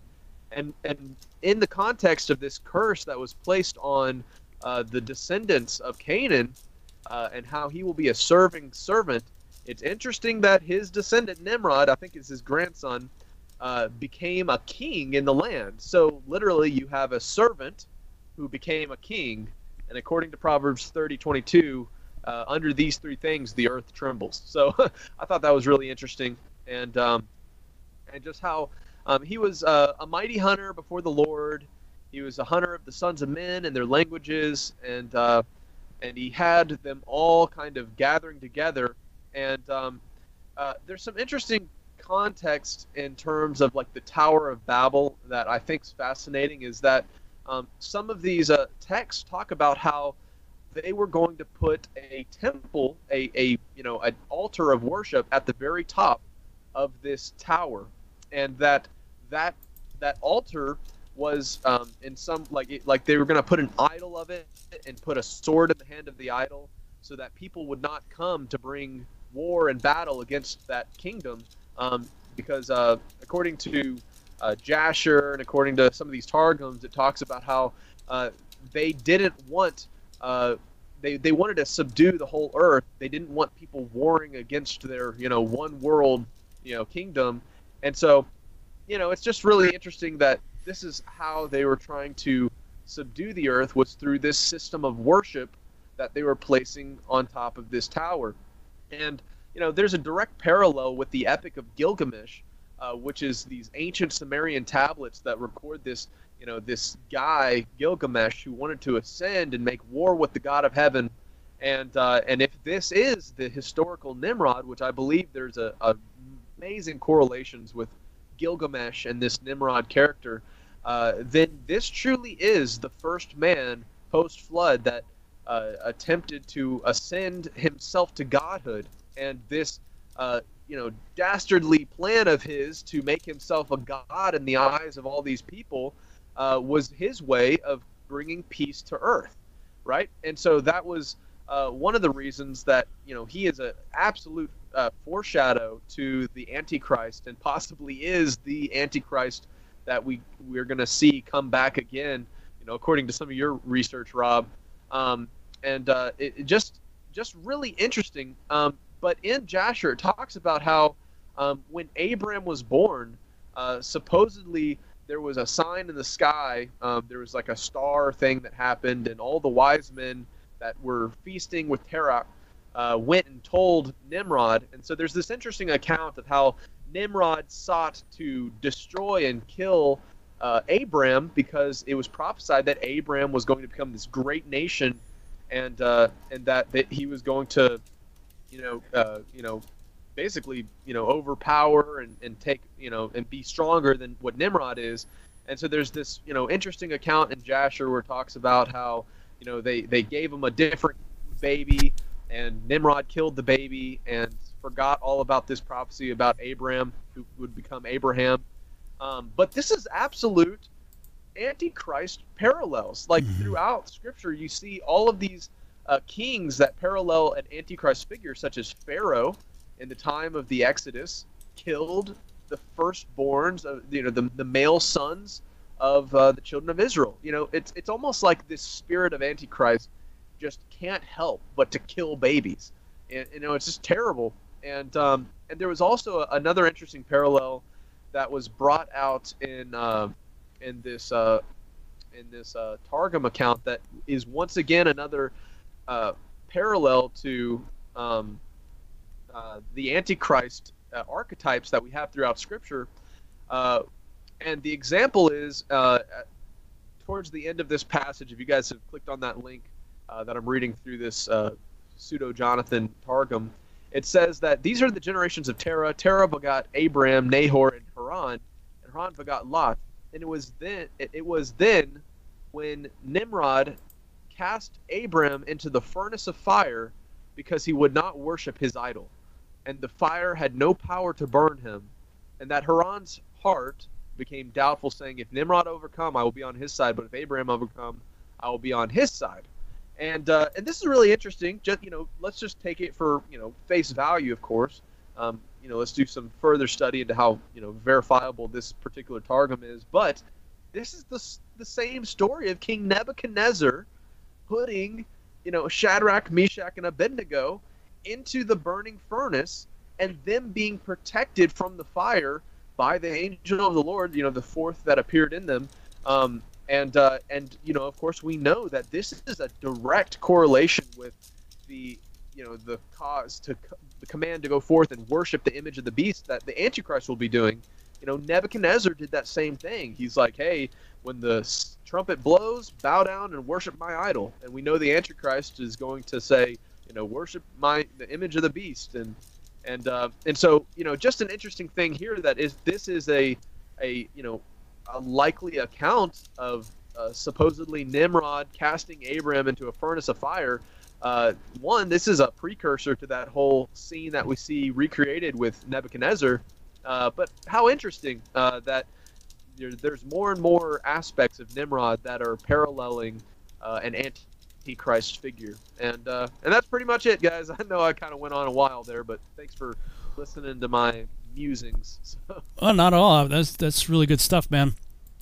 So I'll pipe in and share a few things myself, and I know Juan Carlos, you had a few more things you wanted to share, and certainly welcome any commentary you have on what Jake has said also. In the meantime, let me switch back over here to I forgot to mention this as far as the mobile friendly one. This is how this shows it, like if you're looking at the website on your phone, there's a box at the top right here, and you click on that, and that brings the pop-out menu right here. So that's how this is much more responsive for if you're looking at this like on a phone or other mobile device. And of course, for looking on a computer, it expands. This is mirrored on this website also, so the same content is on both. So either way, if you scroll down while you were talking, I added some timeline charts to this page here that people have seen me refer to before, and I was surprised. I didn't think I had this on any website, and I was like, well, I might as well put it up there. So 2 timeline charts here. You can click on them to enlarge. This is the 350 post-flood years of Noah's life chart, and it gives a timeline of immediately after the flood, which is this is the time period we're in right now. This week's Torah portion is essentially this chart right here. There's another chart below that, the Nimrod Abraham timeline, that goes further. It goes all the way to the death of Nimrod at the hands of Esau, and you can click your mouse to zoom in. Some interesting things in the Joshua account, as you pointed out in the Targum, Jake, that there's this whole deal where when Abram's born, there's a sign in the heavens that takes place, and Nimrod's magi see it. It's very much a parallel of Yeshua, that there's the star that the magi followed, right? But there in the case of Abram being born, there's a sign that took place in the heavens that they interpreted and said, "Ooh, this is not good. This means that Terah's son, Terah just had given, his wife had given birth to Abram, that this is a bad omen, that the son of Terah will kill Nimrod." So Nimrod's like, well, we got to kill the babies then, and just same thing with Herod, got to kill the babies, right? So he sends this edict through the land that Terah's son was to be killed, and Terah took a newborn that was also born in his household to, I guess, a handmaiden or somebody, concubine or whatever, and had that baby killed. And then Abram was hidden away, initially I believe in a cave, and then he later went to hide with Noah and Shem for a while until Noah died, and he was still with Shem. But he was in the house of Noah and Shem at the time of the confusion of the languages at the Tower of Babel, and he pops up after that. And Nimrod has another dream that there's this egg, and this bird pops out of the egg and plucks his eye out. And the interpretation of that dream was that it meant that he was going to die at the hands of an offspring of Abraham. And I believe there's another time that his other eye is plucked out, and it's a sign of the end times. And I have, let's see, Joshua 9 when Abram came, let me go back. I'm going to read this portion right here because I find it fascinating as it pertains to Nimrod and the end times. In Joshua 8, shortly after the birth of Abram, Nimrod's conjurers saw a sign in the heavens which led them to believe Terah's son and or his offspring will kill him. For this reason, Abram is hidden away from Nimrod inside a cave for 10 years. Then in 1958 AM, or a year since creation, I think it's Anno Mundi or something like that, year since creation. So 1958 years from the time of creation. We see in Joshua 9, when Abram came out of the cave, he went to Noah and his son Shem. So when he's 10 years old, he came out of the cave and went to Noah and Shem, and he remained with them to learn the instruction of the Lord and his ways. No man knew where Abram was, and Abram served Noah and Shem, his son, for a long time. Abram was in Noah's house 39 years, and Abram knew the Lord from 3 years old. He went in the ways of the Lord until the day of his death, as Noah and his son Shem had taught him. Then I insert here, shortly after Abram returns to Ur, Nimrod throws him into a fiery furnace, which is what you read there, Jake, from the Targum, in 1998 AM. So these dates I began to wonder, like, is there a correlation between the time from creation, the first Adam, and the times that we have in AD since the time of the second Adam? So you have AM from first Adam and AD from second Adam. If there are correlations to these years, 1948, 1998, etc. But Yahuwah saves him, and it's a pretty cool story. It's very much like the Shadrach and Meshach and Abednego scenario, where the Son of Man's walking with him in the fire, preserving them. 2 years later, when Abram is 52, Nimrod has a dream, which is interpreted by his servant Anuki, and that's in Joshua 12, and in verse 55. And that which thou sawest of the river which turned to an egg at the first, and the young bird plucking out thine eye, this means nothing else but the seed of Abram, which will slay the king in latter days. So, the all-seeing eye that we have on the back of our dollar bill, that the Illuminati is all about, there's reason to believe that Nimrod lost an eye, and I believe it was his left eye, as indicated like in the bust of Sargon, which some say has a correlation to Nimrod also. And so I have the bust of Sargon here missing his left eye, and behind him I have the all-seeing eye on the back of the dollar bill, which is a left eye. And then I saw an interesting parallel scripture to the Joshua account in Zechariah chapter 11. Woe to the worthless shepherd that leaveth the flock. The sword shall be upon his arm and upon his right eye. His arm shall be clean dried up, and his right eye shall be utterly darkened. In the dream of Anuki, the losing of his eye represents death.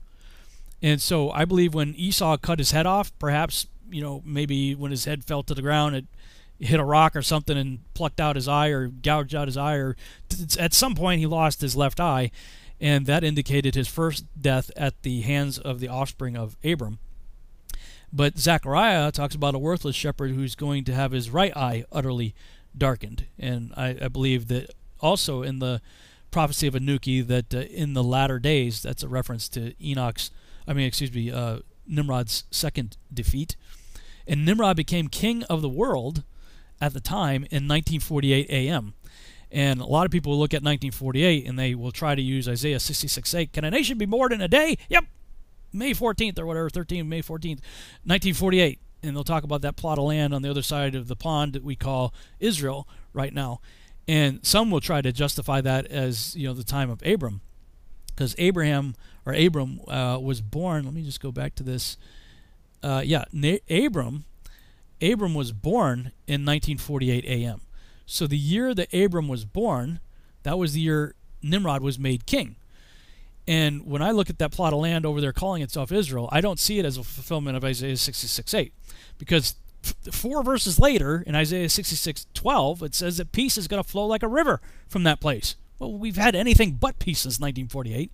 And even worse than that is Isaiah 66 is in the context of the previous chapter, chapter 65.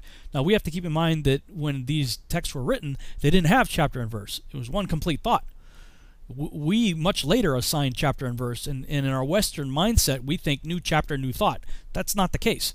There was no chapters and verse. So if you read what we call chapter 66 and verse 8 in the context of what was previously stated in 65, that's in a millennial reign context. That's when if somebody dies at 100 years of age, he's considered a child. That's where the wolf lays down with the lamb. That's millennial reign context. When new Israel is regathered, when Yahuwah himself gathers his people from the farthest reaches of the earth and brings them all in a greater exodus. It's Jeremiah 23, Jeremiah 30, Jeremiah 31, Ezekiel 37, the entire book of Hosea, Isaiah 65 and 66. That has not happened yet. That's why I maintain that in 1948, that thing is a counterfeit. And all you have to do is look into the Zionists and the Freemasons and the statues. They even have a statue of Nimrod in the Hebrew University there that everything about 1948 AD seems to be honoring the event of 1948 AM, that being the rebellious one being made king of the world. It's a counterfeit, all-seeing eye Illuminati deal. So that's when you're talking about Freemasons, Illuminati, Rothschilds, Zionists, and all that stuff. That's why I don't. When people say support Israel, yeah, I get that. I do support Israel, but the question is who/what is Israel? And for me, it's not the plot of land over there that was established in 1948. It's us. It's those who are grafted into the cultivated olive tree. It's everybody who has fallen into the paradigm of the book of Hosea as elaborated on by Paul in Romans chapter 7 through 11. Cultivated olive tree, Israel. Don't believe in the Messiah? Branch broken off. Do believe in Messiah? Even if you're not of the cultivated olive tree ethnically, if your blood does not go back to Jacob, then great, you're a wild olive tree over here, and your branch gets broken off of the wild olive tree and grafted into what? The cultivated olive tree that is Israel. So I support Israel, but it's important for me to identify who Israel is that I'm going to be supporting. I don't support Zionism. I don't support the Rothschilds. I don't support Freemasonry. I don't support the Illuminati. I don't support any of that. So I just wanted to bring that out.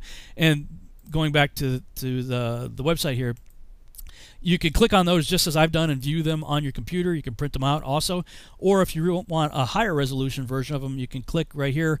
Click on that for a higher resolution. You can get those online right there, and they're 300 DPI files that you can take to a printer like a Staples or Office Max or someplace, and they'll print them off for you, and they come out to be about 3 feet long. So they're pretty sizable charts for you to check out.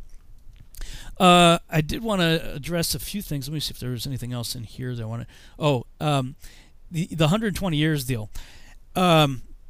Genesis 6:3 talks about 120 years, and it is interesting that 120 jubilees do come out, for this timeline that we would, if we believe we're in a 7,000 year timeline, that we have 6,000 years of work to be done in a 7th millennial reign timeline. That makes sense. But I'm not of the opinion that Genesis 6:3 is talking about that, unless it's a dual fulfillment. I mean, there's always the possibility that, as we've talked about in many other things in Scripture, that it can have dual meaning. I believe contextually, dual, if there is 120 jubilees, that's great, that's cool, it's fascinating, that's interesting. Although when you look into the Septuagint timeline, it's very different from the Masoretic timeline, and we're well past 6,000 years at this time. Because according to the Septuagint timeline, it was 5,500 years from Adam to Yeshua. In the Masoretic timeline, it's 4,000 years. So, I mean, if you go with the Septuagint timeline, you might as well throw out any idea of 120 Jubilees meaning anything, and the 7,000 years, with the 7th being the millennial reign rest of Christ. And frankly, I'm struggling with that. I don't know what to do with it. I see it. My friend Doug Woodward has done a whole series analyzing the Bible, and I think his series is called Rebooting the Bible. And he's been bringing out the notable differences of the Septuagint versus the Masoretic text. And so many people who do timelines and stuff like I do have done it off of like their King James Bible, off of the Masoretic text. But as soon as you start bringing in the Septuagint, you're like, okay, what do I do with all this stuff? And frankly, I'm in the I don't know mode. So take it for whatever you want. But contextually speaking, when I look at Genesis 6:3, I believe it's talking about the last 120 years leading up to the flood, that everything about Genesis 6 is in a pre-flood context. And that when you go back, and you can look at these two charts that I have on, if you have already opened up the pages for the study page, hit refresh, because I added that while Jake was talking. So it may not be on your screen unless you refresh. So if you refresh your browser, you should be able to see both the timelines that I showed here and larger versions of these right here. So you have the Genesis 6 experiment, what I call a Genesis 6 experiment, happening in the days of Jared. His name means shall descend, or descended. Well, that's when Enoch says the watchers descended. The watchers descended in the days of Jared. So his name reflects what took place during the time of his birth. Which, best as I can figure out, and again, my timelines are going off the Masoretic timelines, is 3550 BC. This may change if I was to go back and look at all these things from the Septuagint timeline, but at any rate, this is the timeline that as Zach Bauer says, this is the horse I have in the race at the moment. So that event took place in 3550 BC. Enoch tells you that the first generation Nephilim offspring of the angels would only live for 500 years, and they would kill each other off in a massive civil war that the Greeks later stylized into what became known as the Clash of the Titans. And Josephus reckons the first generation Nephilim, he reckons them as the Titans of Greek mythology. So you go forward from 3550 BC, 500 years, you have the death of Adam. That happens roughly 3114 BC. In here, no, that's the Mayan calendar. So first you have the death of Adam about 25 years or so before the Mayan calendar, Aztec calendar stone, showing up at 3114 BC, and then about 20 years after that, or so, right in this time period, this is where you have the death of the first generation Nephilim. Right here. So you have Adam's death, the Mayan calendar, and then the end of the Clash of the Titans. First generation Nephilim are dead, and then somewhere in the vicinity of about 20 to 50 years or so in there, the Watchers are judged, bound, and buried, and then Enoch is raptured. And then we have a time of peace. Lamech's name means despairing. Well, Lamech was born during the Clash of the Titans, so it's no wonder his daddy, named him despairing. That was a pretty rough time to be living and born during. And Noah was born about 78 years, I believe, after all of that took place, and his daddy, Lamech, names his son Rest. And it was a time of peace and rest from the corruption. And so I began to wonder, okay, if the event of the Genesis 6 experiment was judged by God by roughly 3000 BC, why did he wipe out the whole world with a flood? That's like 700 years before the flood. Well, it was because of the activity of men. Angels were judged, bound, and buried. Yahuwah judged the angels for what they did, and the offspring judged each other. The offspring killed each other off. And so there was a severe judgment on the event of the Genesis 6 experiment that took care of the root cause of the problem, the angels, that left their first estate that Jude and Peter talk about. They were bound in Tartarus. So they're judged, bound, and buried. Okay, check. That's been done. The offspring, which was the result of that, killed each other off. Now, I believe that they, in that 500 years time period, created more offspring. And so, and the reason I believe that is because in multiple mythologies, you have multi-tiers of gods. You have even in the Hebrew text, you have the great giants, the Nephilim. You have the Agigi, the Eljo. In the Greek mythology, you have the Titans, you have the Olympians, the next tier down, and then you have the demigods below the Olympians, a tier down below that. So you have what I call multi-tiered levels of gods, and I believe that can be traced back to this event right here, where you have the union of sky and earth, like in the Greek mythology, is very ethereal. You have, heaven and earth mating and producing titans, earthbound ones. And I believe what that is indicative of is those from above that came down in the Hebrew account and mated with those who are of earth. Heaven came to earth and mated and created titans. Titans mate with each other, create other titans, and Olympians, if they probably mate with humans, if titans mate with humans. And people ask, well, how can a giant mate with a woman of a normal size? And my take on that is that they grew at a normal pace. So, in other words, there's a gene in my genome that kicked in and said Rob Skiba stopped growing at 5'11" when he was roughly 16 years of age. So as soon as I reached 5'11", that gene kicked in and said, "Oop, stop, no more growth for you." And I believe with the Nephilim, that gene is either turned off or removed altogether, but they just keep going. So theoretically then, if a person grows at a normal pace, they would be of the size, let's say, that would be compatible with a normal-sized woman to mate with her, probably well into their 20s, maybe even the 30s. Then they would get prohibitively too large to do that function. Without getting graphic here, they would be too large for a normal-sized woman to handle them. So I believe that that's how the Nephilim were mating with normal women. And in this time, the Watchers, well, they realized, the other Watchers, we know that 1/3 followed Satan, said, well, that didn't work. The judgment is so severe that Michael, the great archangel himself, looked down and said, no one's going to do that again. That's one of many reasons why I believe there's no multiple incursion. So if they couldn't destroy mankind through the interjection of their seed, they would get man to do something else. And that's where we see in Joshua 4:28 and Jubilees 7:24 that in the latter days of Methuselah, the last 120 years, because Noah was a preacher of righteousness that preached repentance for 120 years. Well, you can't repent of being born Polish or French or Spanish or whatever your ancestry is, whatever ancestry you are, you can't repent of that. So a Nephilim can't repent. How can a Nephilim repent? That's not their fault. They can't repent of being born of angels or being born of Titans or being born of Olympians. They can't repent of that.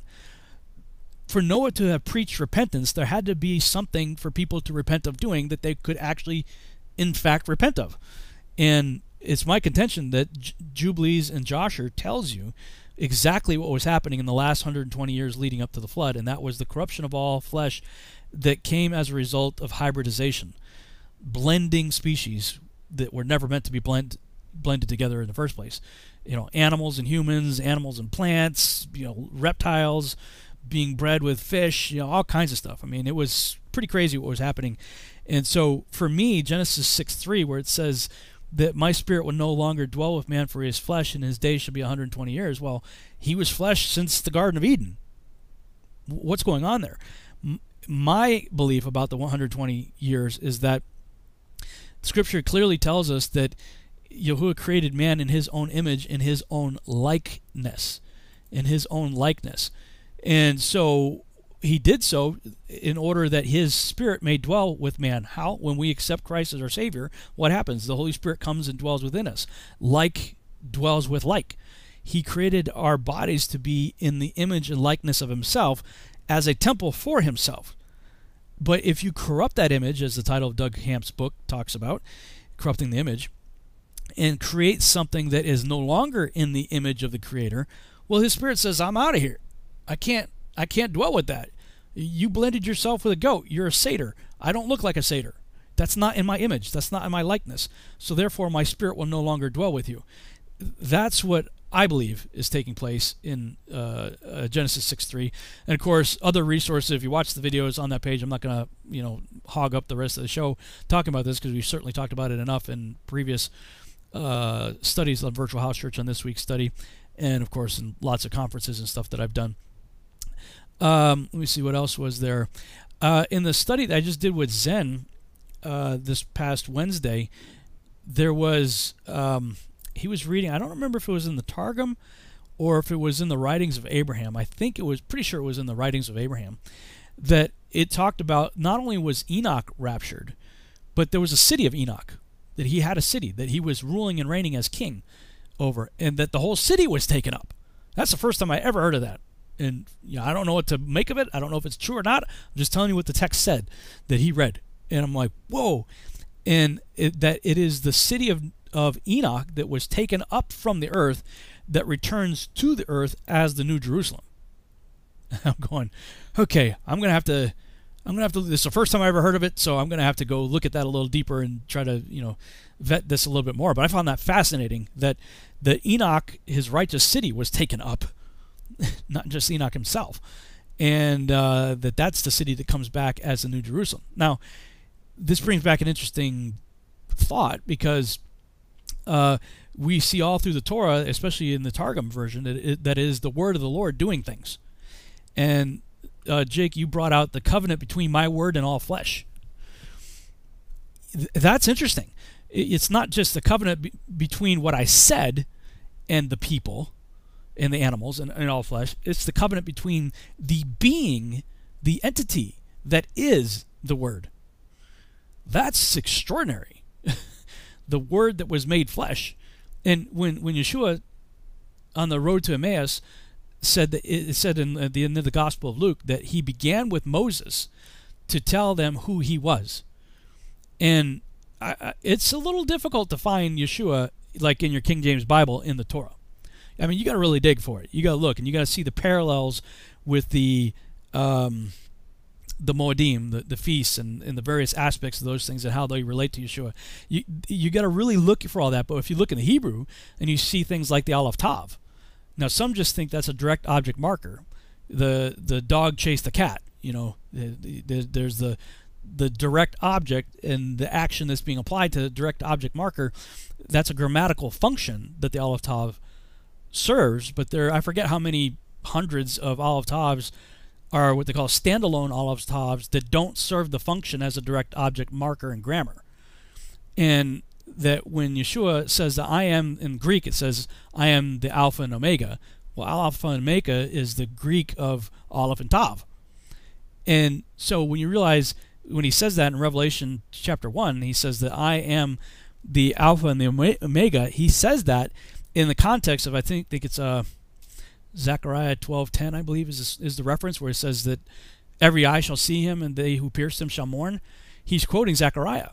Well, if you look at the Zechariah text in the Hebrew, it says he looked on him whom they pierced. It's him, Aleph Tav, whom they pierced. So he's quoting in Revelation chapter 1, he's quoting Zechariah 12:10, and he's saying, I am the Aleph Tav of Zechariah 12:10. And if he's the Aleph Tav of Zechariah 12:10, is he also the Aleph Tav everywhere else in Scripture? And I maintain, yes, he says he is. So when you look into the Hebrew, you'll see that he's all over the place, and he's certainly all over the place in the Torah.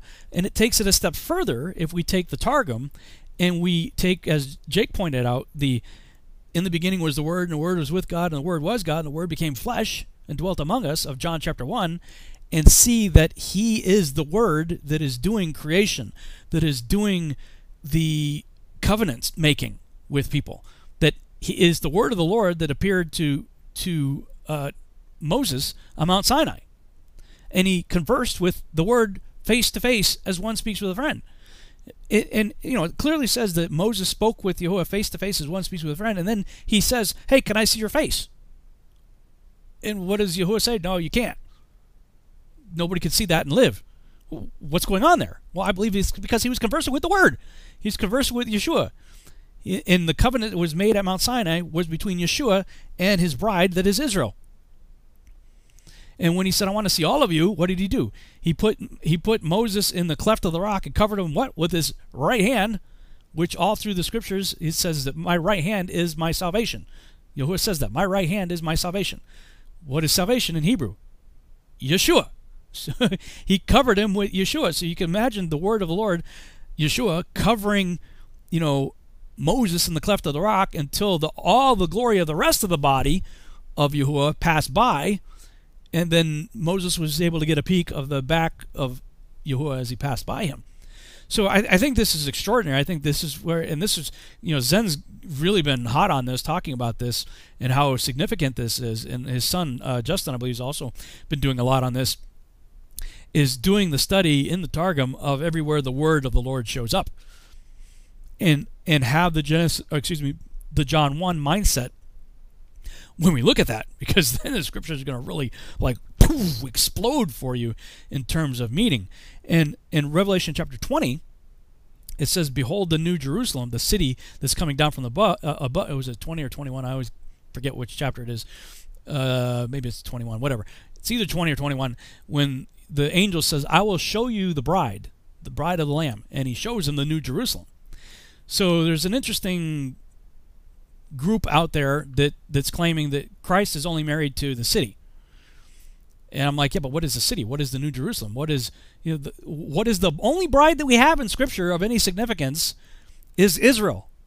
It's the bride that was married at Mount Sinai, that was divorced in Jeremiah chapter 3, and that it was redeemed by the groom by the events of the first century in the time of the Passion of Christ. And New Jerusalem is defined by what? The 12 gates of who? Israel. Yeshua's not marrying brick and mortar and gold streets. He's marrying a people. And that people is called Israel. As I understand, there's going to be an interesting debate on that tomorrow. Are you going to be participating in that debate or a roundtable, Jake, tomorrow?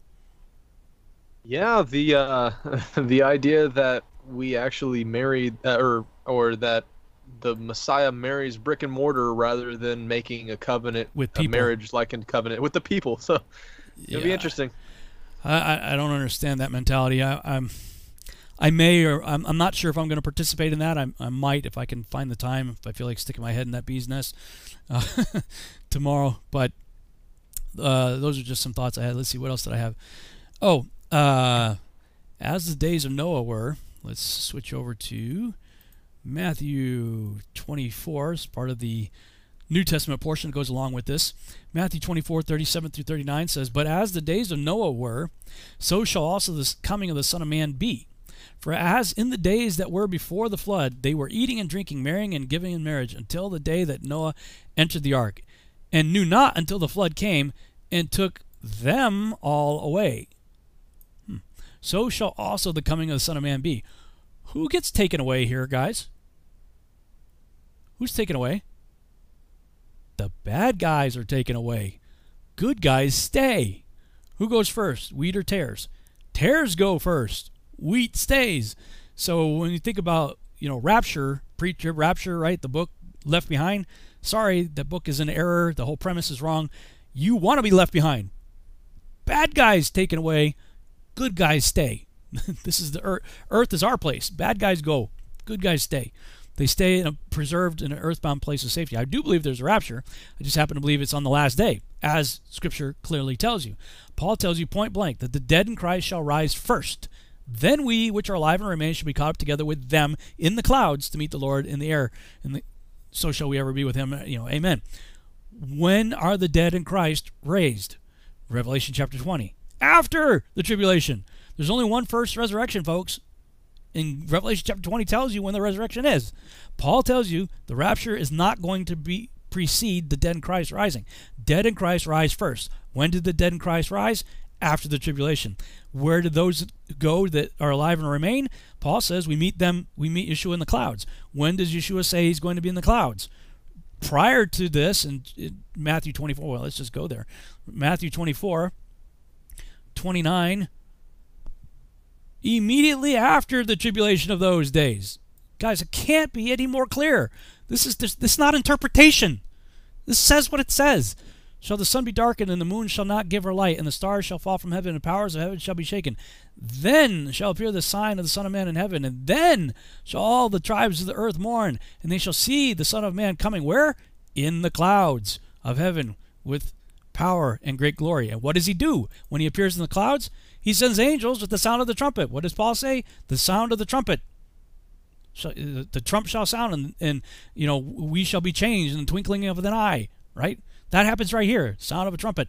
And they shall what? Gather together. That's the gathering together is the harpazo. The gather together his elect from the four winds, from one end of heaven to the other. He gathers his people at the sound of the trumpet into the clouds after the tribulation of those days. After the dead in Christ rise first. It can't be more clear. I don't know how much clearer it could be than that. It only takes a theologian to screw it up. Scroll down a few verses later, and he says, that as the days of Noah would be. Oh, by the way, people use this in the pre-trib rapture camp. But of that day and hour knows no man, right? We don't know. Only the Father knows. Jesus doesn't even know when he's coming back. Well, he says right here, "Verily I say unto you, this generation shall not pass until all these things be fulfilled." Now the preterists will say that this is talking about this generation that was living at the time that Yeshua said that, so the disciples and the people living at that day. And I believe there is a dual fulfillment there. I believe that is true, that the generation will see these things, but there's a greater fulfillment of these things that takes place. And so for the dual fulfillment side of it, I would say that the generation that sees all the things that take place above, they're not going to pass until these things be fulfilled. And then he says, kind of a new thought right here, he says, heaven and earth shall pass away, but my words shall not pass away. But of that day, what day? What's the antecedent? The day heaven and earth passes away. Heaven and earth shall pass away, but my words shall not pass away. But of that day, what day? The day heaven and earth pass away, no man knows. Not the angels of heaven, but my Father only. So when does all of the heaven and earth pass away? Only the Father knows that. That has nothing to do with the rapture. So what was going on in the days of Noah? You have to ask yourself, what differentiates the days of Noah from any other time in human history? Because if you look at the other signs of the times, the disciples asked him, hey, what's going to be the signs of the end of the world and your coming and all that? And first of all, by the way, folks, a rapture is a physical leaving off the ground into the sky, like Enoch did, like Yeshua did. Yeshua physically rose off the earth at his ascension and went up into the clouds. And that's what's going to happen in a rapture. We fly up into the sky like Superman. So the disciples asked him, what's going to be signs of your coming? Don't you think a massively huge sign to mention would be, hey guys, when you see a whole bunch of people flying up into the sky to meet me in the clouds, that's going to be the first indicator that the rest of the time is going to really stink. You're going to have all this other stuff happens. But guess what, guys? He didn't mention that. So if you're of the mindset, well, he's only talking to the Jews there, he's not talking to the church, that's a misnomer, because the church is Israel, and Jews are part of Israel. If they don't accept Yeshua, their branch is broken off. If they do accept Yeshua, they're grafted back in. But let's go with the mindset of replacement theology, which is what dispensation theology really is. If you believe that there's a separation between Israel and the church, and that he's only talking to the Jews here, Israel, in Matthew 24, then Yeshua said, well, when you see all of my followers flying up into the sky, then you Jews, guess what? The next 7 years are really going to stink for you, or however many years the tribulation is. He didn't say that. There's no mention of a rapture in here except for a gathering together after the tribulation of those days where he goes in the clouds. As it pertains to the days of Noah, we have to ask ourselves what differentiates the days of Noah from any other time in human history, and I've been showing you guys that. That's this stuff. This is what differentiates the days of Noah, all 950 years worth of the days of Noah. Noah lived for 950 years, right? So it's the 600 years before the flood and the 350 post-flood years of Noah's life. That's what's going on in the days of Noah. So what's happening who's getting married and eating and drinking and giving in marriage and stuff like that? Well, Jake told you that, we're talking about hybrids. We're talking about giants. They were gathered together at the flood. It was business as usual for them before that. They're all hanging out, doing their thing, getting married, taking women, drinking, eating, being merry. And then the flood came and wiped them all away. So that's my take on that. And let's see, one other thing before I turn it over, or two things actually. Jake brought out Enoch 105, where it talks about Noah being born as an albino. That's rather interesting. Most people don't think of that. And if he's an albino, what color do you think his children end up being? I'll just throw that out there. Just think about it for a little while. Noah was an albino.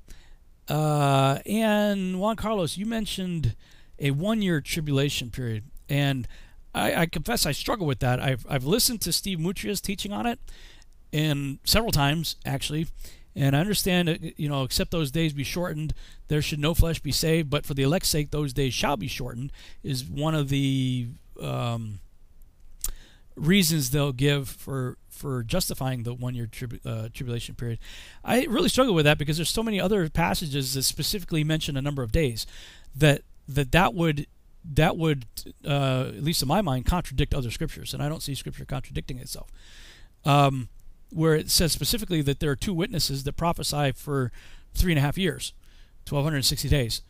And at the end of their 1,260-day testimony, unless you don't consider that tribulation. Now, in the standard dispensational preacher rapture camp and in most eschatological circles that subscribe to a 7-year tribulation period, they'll do so largely off of the Daniel timeline, the 70th week of Daniel, which I'm not on that page anymore. I don't look for the 70th week in our time. I believe that the 70th week was fulfilled at the time of Yeshua in his first coming. So I am not basing my idea of a 7-year tribulation period on Daniel's prophecy of the 70 weeks.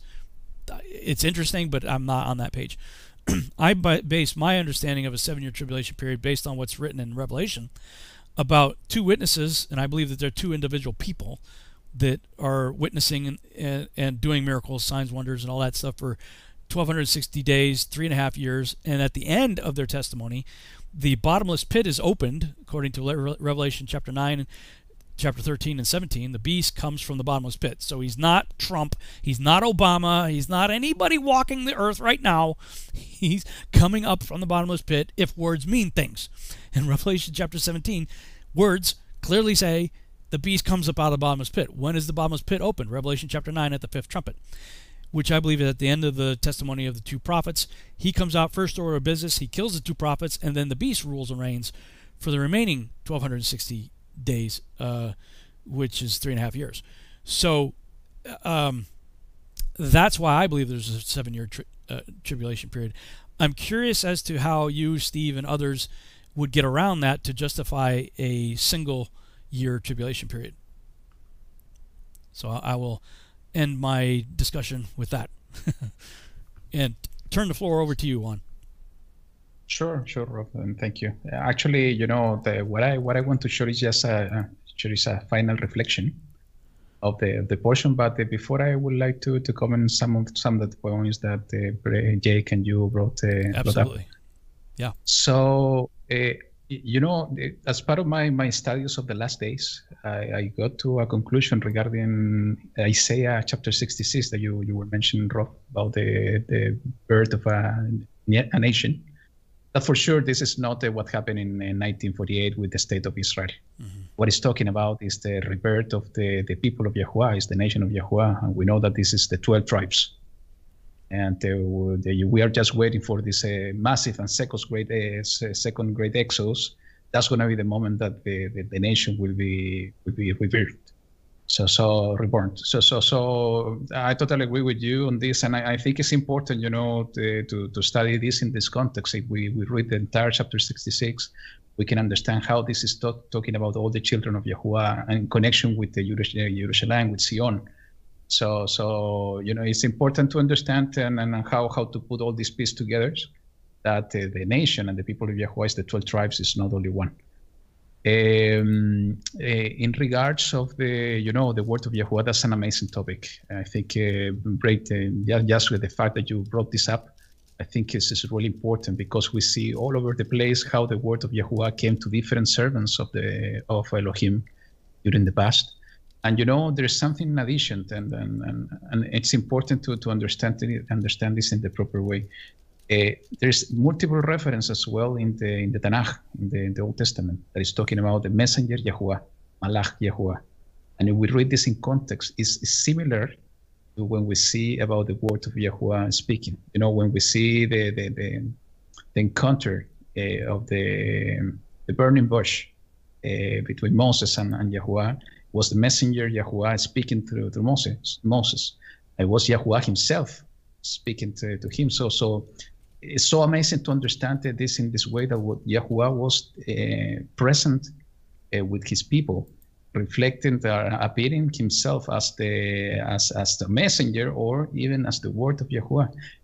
This morning I was studying with my kids, and some kids are getting together during Shabbat just to teach them stories of the Bible. And we were speaking about the story of Abraham and the 3 messengers. And we see the same, that one of them was Yahuwah. We will see this later on in the portions that are coming in the Virtual House Church. So the connection about understanding the word of Yahuwah appearing, and also understanding that this messenger, special messenger of Yahuwah, being Yahuwah himself as well, is so fascinating, and is something so important to study in deeper details, to see in a more broader way what's the truth and what Yahuwah is bringing to our lives. Regarding the 1 year tribulation, Rob, what I said, and I truly believe as well as you said that it's not 1 year tribulation. What I'm doing is a differentiation between the tribulation and the day of wrath of Yahuwah. Okay. From my point of view, the day of wrath of Yahuwah is starting immediately after the tribulation finished. Okay. So it seems to me that the day of wrath of Yahuwah could last almost a year. What it means is that I believe that the tribulation is not 7 years. We were speaking about that in a few weeks ago. I think it's a 3.5 year period. And that some people mention is the Great Tribulation. These are the 1260 days. So immediately after that is coming the day of Yahuwah. It's my belief that that's going to trigger the second Exodus. And finally is the war of Armageddon, Harmegido. So that period of time, I believe, is going to be close to, since the tribulation finished, until Yahushua is coming to the earth in this great battle of Harmegido. It's going to last 1 year. Now, 1 year in this case is going to be 12 months. I don't think so. And that's important to consider in terms of how to count the timing according to the scripture. It could be understood as well is the period of spring and summer, seven months. And that's the amazing thing that was referring to at the beginning, that if we understand in the same way that happened during the flood, that the flood started during a spring season, in this case on the second month, and basically the ark rested on the 7th month. We're talking about the period between spring and fall. And that was one of the points I wanted to mention as well. This entire portion, for me was an eye-opening when I was studying about the timing and the calendar of Yahuwah. And I would invite all of you to take a look in more deeper details on the entire narrative of the flood and the timings that is revealed over there, because it's easily to understand when you count all the days and the specific number of days that a month has 30 days. So together with that study, there's a specific verse in the chapter 7, verse 22. After as part of the covenant between Elohim and Noah, and it says, as long as the earth remains, seed time and harvest, cold and heat, winter and summer, and day and night shall not cease. So it's my current belief and understanding that the scripture is talking about 2 seasons in a year. It's talking about summer and winter. And the other 2, fall and spring, is blending. It's the similar thing that's happening during the day. In day we have day and night. We have 2 blending seasons. It's morning and an afternoon, evening. So in case of the other cycle, the big cycle of the year, we have summer and winter, and we have 2 blending seasons. It's going to be spring and fall. And those seasons are somehow small, because according to the scripture, especially on this passage, the main 2 phases during the year is summer and winter. So from that point of view and that understanding that we have these 2 main seasons, summer and winter, according to the scripture, it could be that the year that I was referring to about the day of wrath of Yahuwah is going to last during that period of time, spring, the fall. And this is connected at all with the feast of the Moedims. That's what I was going to say. So if I understand what you're saying, then that's interesting. So let me see if I can say back to you what you said to see if I understand it. So you do understand the 1260, the time of the 2 witnesses being 3.5 years, and the time of the Antichrist being 3.5 years. So you understand that there's 2 3.5 time periods? No, actually, my current belief, Rob, my current understanding is only 1 period of time. It's the same period of time, 1260. It's going to happen exactly the same. It's when the Antichrist is ruling the earth. And it's the same period of time that the 2 witnesses are going to be prophesying. So you're in the 3.5 year camp. Yes. That's interesting. I mean, I'm not prepared to argue either way on it at the moment. I'd have to go back and look at it because I had argued against that before, and I don't remember exactly all the talking points on it. So you're of the opinion that if the beast comes up out of the bottomless pit, that doesn't happen until the fifth trumpet. So how does that work? Do you have the fifth trumpet going off before the 1260 years? How would that? No, that's an interesting point. I'm not getting yet to the fifth trumpet. Because I understand that this is, you believe that the fifth trumpet is basically opening the bottomless pit, and it's the Antichrist coming up. Correct. I'm not getting there yet. It's my current belief is that the trumpet is happening after the 1260 days. Is during the day of wrath. Well, but then you can't have the beast ruling for 1260 days because he lives. Let me look up. And that's an interesting point, Robe, because and that's why I was telling before. I need to get to that point in deeper details about the trumpet, the fifth trumpet, and the connection with the Antichrist and the beast. Well, yeah. Because yes, as you said, that this is connecting to the beast coming up. It's changed completely the timeline and the understanding. Yeah, because Revelation 11:3 says, "They shall prophesy; the two witnesses shall prophesy for 1260 days, clothed in sackcloth, etc." And then they're killed by the beast, and the beast doesn't come up out of the bottomless pit until the fifth trumpet. So, my understanding of the timeline would be that you have the seals, which I don't believe the seals have to fit in the 7 years or the 3.5 years. That at least 3 of the 4 can take place outside of that in the birth pain phase, which, I believe we're on the verge of the third seal personally, where, massive famine, a day's wage for food, it wouldn't take much for us to tip the scales, so to speak, pardon the pun, to fall right into that, like, very quickly now. And then the fourth one, death and all that. I think the fourth seal, I don't believe that it's linear in the sense that you have seals, trumpets, judgments, or bowls, that there are overlaps, that everything slides over each other and there are overlaps.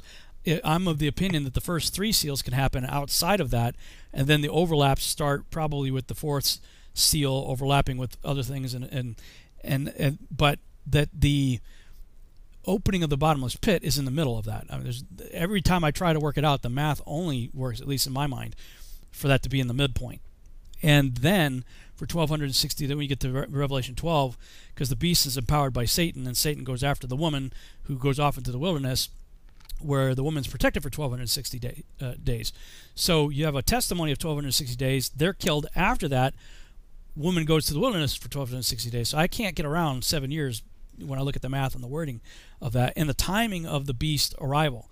So for the tribulation only be 1260 days, when does the fifth trumpet happen? I mean, that's a big hang-up for me. But all that aside, and I'll let you answer that, I can agree with the idea of the day of the Lord itself possibly being, I actually think it's one physical day. I don't even think it needs to be a whole year. But I could go with the idea that it could be a year. That he just really pours out. The tribulation period is not the wrath of God. The beginning of it is the wrath of man against God. The second half of it is the wrath of the Antichrist against God and his people.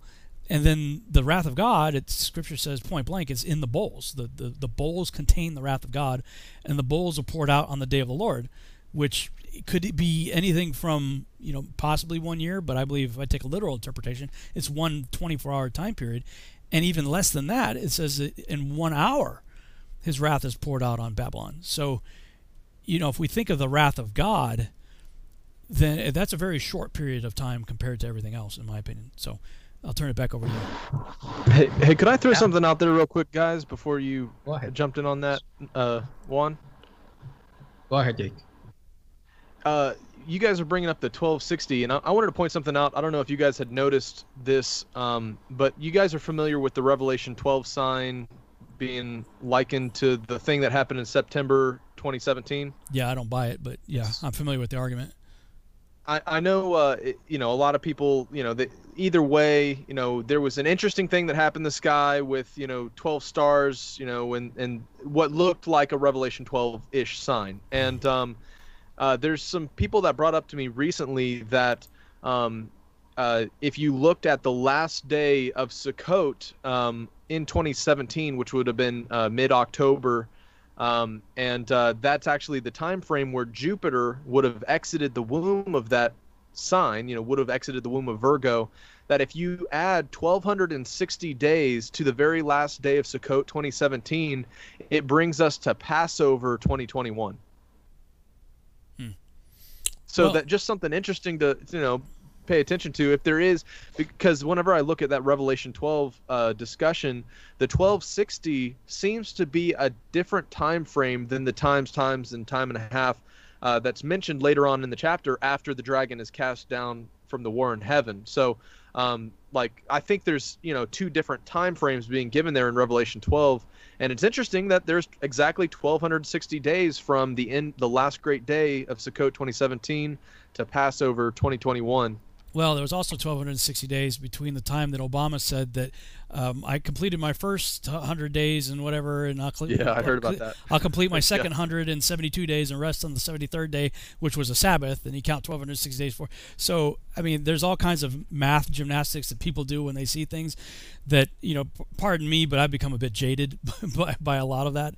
I look at it, I entertain it, I say, well, that's interesting, but I've seen too many of them come and go as non-events that it's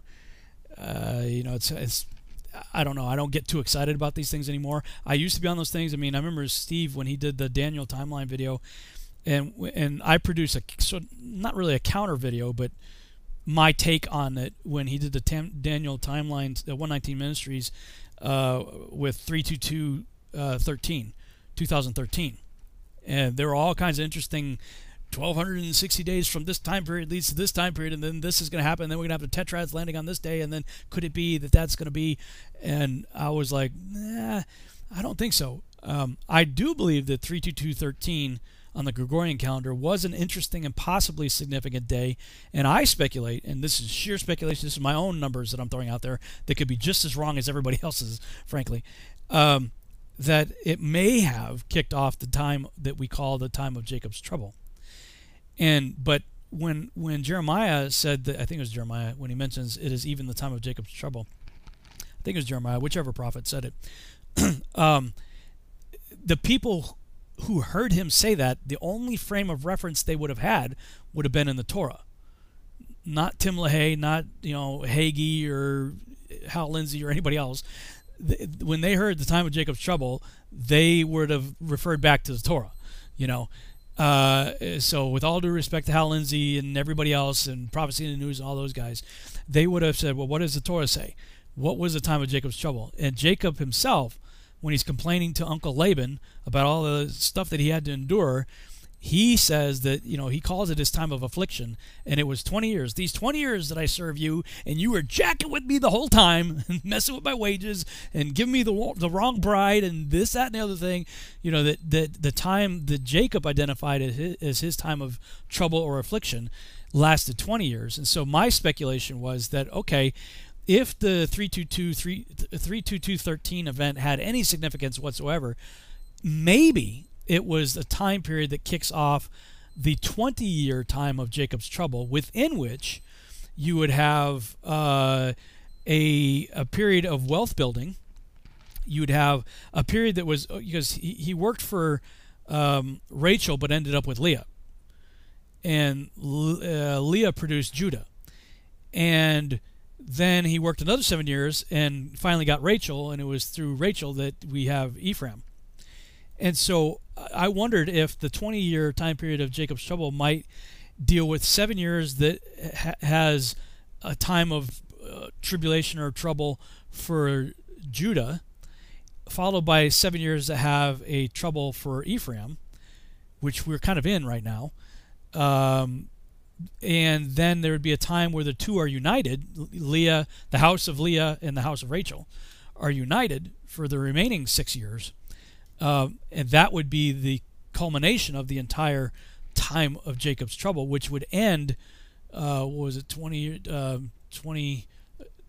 from 2013 to 2033, where there just so happens to be, and from 2033 to 34, is a whole other blood moon tetrad cycle that happens depending on what calendar you're using.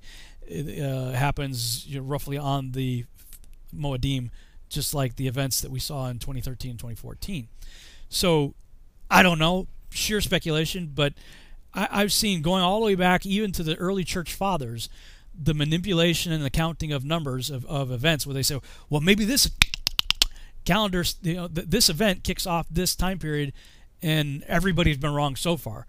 And this is one of the reasons why people like Brian Godawa say, he threw up his arms and say, okay, apparently the futurist camp don't have their act together. They've been wrong so many times before, and he's jumped ship and become a preterist, which I can't get behind that either. So I find these events interesting. When I looked into the September 23rd event, 2017, I wasn't that impressed when I looked on Stellarium and saw the alignment that took place and compared it to the alignment of September 11th, 3 BC. I wasn't really all that impressed with it. And then I found that a pretty close alignment happens almost every year around that time. It's just the way the cosmos is rigged as far as the timing of the heavenly luminaries doing their thing, that we find similar September 11th, 3 BC events happening fairly often, frankly, if you use Stellarium to look into it. So pardon my skepticism, but that's where I'm coming from on all that. But getting back to Juan Carlos. I did a complete study, the last days, and I was considering what happened in September 20th. Based on what is written in Tehillim in Psalms 19, I think all of us believes that he put the constellation, the Mazzaroth, in the sky, and he is giving us signs. That was the reason he created all of that. So it's my current belief is that this sign triggers something. It doesn't mean that it triggered that period of time, because it's very difficult, as you said, Rob, to calculate times. But I think it's just a matter to see what's going on in the world. I do believe that this time somehow triggered the beginning of sorrows. And we see what has happened in the world after that, what's going on with Jerusalem as a city. We can understand that the things are getting stronger and harder, like the pains of a woman in labor. So is the sign or is not the sign? Just time will tell. And going to the point to calculate times. I was part of that camp, Jake, that I was believing back then that most probably the rapture was going to be one of the trigger as part of the sign. But after studying, I think it was just a sign that they was giving us an indication that we were closer to the date. The only sign that is going to be on the earth, according to the words of Mashiach, that we will understand that the tribulation will start, is when we see the abomination of desolation being set up in Jerusalem. Yeah. And that's we'll see that this is the moment, this is the time, guys. so it's important to understand all of this and study, with the Ruach guiding us to see what's the reason behind. Regarding the Trumpet 5, it's something that I will study in more details, Rob. So far I'm from the point that I heard in the past that the seals, the trumpet, and the bowls are happening in parallel. It's not by belief so far. I still believe that it's happening in sequence. But, the point that you are bringing up about the fifth trumpet is really interesting. So far, I'm not to the point that that angel is the same as the beast. That's why I'm looking at it in that way. But anyway, I think the point that you're bringing is so interesting regarding how could be the connection between the beast coming out of the bottomless pit with this angel on the fifth trumpet, that it deserves a deeper study. So my commitment is that we'll do it in more details, and we can have an interesting discussion on that. Well, but on the other side of it, regardless of how the 3.5 or the 7 years play out, you're of the mentality that the real great tribulation it's the wrath of God itself that is poured out in a short period of time between Passover and Sukkot at the end of the tribulation period. Is that what you're trying to say? Is that in the Moedim season, between spring and fall, is where that final judgment is poured out? I think yes. What I was saying, the Great Tribulation is the wrath of the dragon. It's the wrath of Satan. Okay. You know, he's coming to the earth. The beast is going to be ruling the earth a period of 3.5 years. After the period of time is coming the day of wrath of Yahuwah. And what I was saying before, that the day of wrath of Yahuwah will last between spring and fall, is the second Exodus will happen during that period of time. And I'm completely with you. I understand the same, that the fullness of the wrath of Yahuwah is part of the bowls. And that's going to happen after the nation that needs to be born again, according to Isaiah 66, is born again. That's the rebirth that will happen during the second Exodus. And when everybody is gathered together, as is the word of Yahushua HaMashiach, you know, he's going to descend and he's going to pour out his wrath. So it doesn't mean that we are going to be as part of the wrath. He's going to start gathering his people during the period of the wrath, but the full wrath is going to be poured out as part of the rules. That's my current understanding. Gotcha. Okay, well, very cool. We've gone long here, but fun stuff to be talking about for sure. I'll just share one final thing and get your any final thoughts you guys might want to have related to what I say, or anything else you'd like to share. Is that when Yeshua said that the last days would be like the days of Noah, I said earlier that begs the question, what differentiates the days of Noah from any other time in human history? And I think Genesis 6:3 is the key to understanding that. And that was elaborated on by Joshua 4:28 and Jubilees 7:24, that both of those passages, Jubilees and Joshua, elaborate on both Genesis 6:3 and Genesis 6:12, that said earth and all flesh had become corrupted. How did earth and all flesh become corrupted? It became corrupted through the blending of species, through genetic manipulation, through GMO activity, which up until the 20th century, that hasn't happened again since the time of Noah. You know, there have been wars, rumors of wars, famines, earthquakes, pestilence. All those things have been happening, and yes, they're going to happen in increasing fashion in the last days. And that's why I posted something in the chat room a minute ago. There's a ministry out there called End Times Productions that posted a video just 5 days ago, October 12th. They'll never tell the general public about this. That's what he called it. I think it was called something. Originally, that video was called Something Biblical is Happening Around the World, so it looks like he changed the title of that video. But I'll post the link again in the chat room. Let me just make sure that's the same one here. Because what he does, yeah, he just changed the title of it. So, I mean, he shows what the scriptures say and what is happening in increasing numbers definitely around the world. You know, earthquakes, all that stuff is happening, you know, exponentially. So I believe, yes, all the signs of Matthew 24 are happening in greater frequency and happening closer together to a greater extent than has happened in the past. But the one thing that happened in the days of Noah that has never happened in any other time in history since the days of Noah is the blending of species, GMO activity, messing up the kinds that Yahuwah created in very specific kinds and said it is good and it is very good. That's happening in our day. So, you know, that's what a big part of my Archon Invasion series is, and my whole ministry is about, is trying to wake people up to the reality of, like, and what's happening with the vaccines and stuff that is literally corrupting all flesh. The act of messing around with the book of life. I believe the book of life is DNA. And that, because what are books? What books contain words that tell a story. DNA contains letters that build everything that is living on Earth right now. Plants, fish, birds, reptiles, animals, humans, everything. And we are now blending those things together and taking letters from different chapters that don't belong together and creating a new book that is not sanctioned, ordained, or blessed in any way by Yahuwah, but is in fact called an abomination. The blending of things that were never meant to be blended together. And so it is my opinion that that's what Yeshua was saying, and that is a new breed of Nephilim.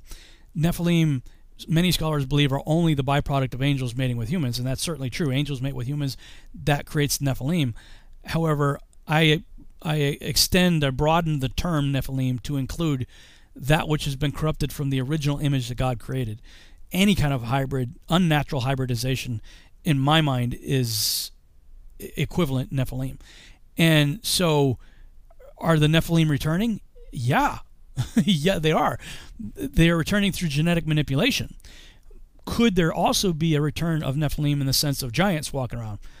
That could happen too. I mean, we're seeing increasing numbers of accounts of giants being encountered, like in 2002, when our troops in Afghanistan encountered a 12-foot cannibalistic, red-haired, pale-skinned giant in Kandahar, Afghanistan. And Solomon Island Mysteries is a book people can look up online, Solomon Island Mysteries, and read about current accounts of giants in the Solomon Islands. Apparently that whole place, like Guadalcanal, is literally loaded with giants. So, you know, some of these movies like King Kong and Godzilla and all this stuff may be a little closer to the truth. That some of this stuff may be released on the earth. And Isaiah, forgive me if I get the address wrong, I think it's chapter 13 in the Septuagint version, talks about, you know, speak to the gates, ye rulers, giants are coming to fulfill my wrath. That in the end time, giants are going to come back. So I'm of the opinion that that is the big part of what Yeshua is saying, is that in the days, as it was in the days of Noah, all 950 years of Noah's life, you have to go back and look at what was happening in the 600 years before the flood and the 350 after the flood to fully understand Yeshua's prediction, prophecy, that the last days would be likened unto the days of Noah. So that's my take on it. I'll leave it to you guys now. Juan, if you want to give your final thoughts, and then Jake, you can close us out. Yes, Rob, actually, the reflection I wanted to share with you guys, and this is totally connected to what you said, Rob, now. The words of Mashiach is that the days before his coming, it's going to be like the days of Noah. So I think it's really important for all of us individually. We need to understand that we have a perfect example in the life of Noah in order to conduct our lives today.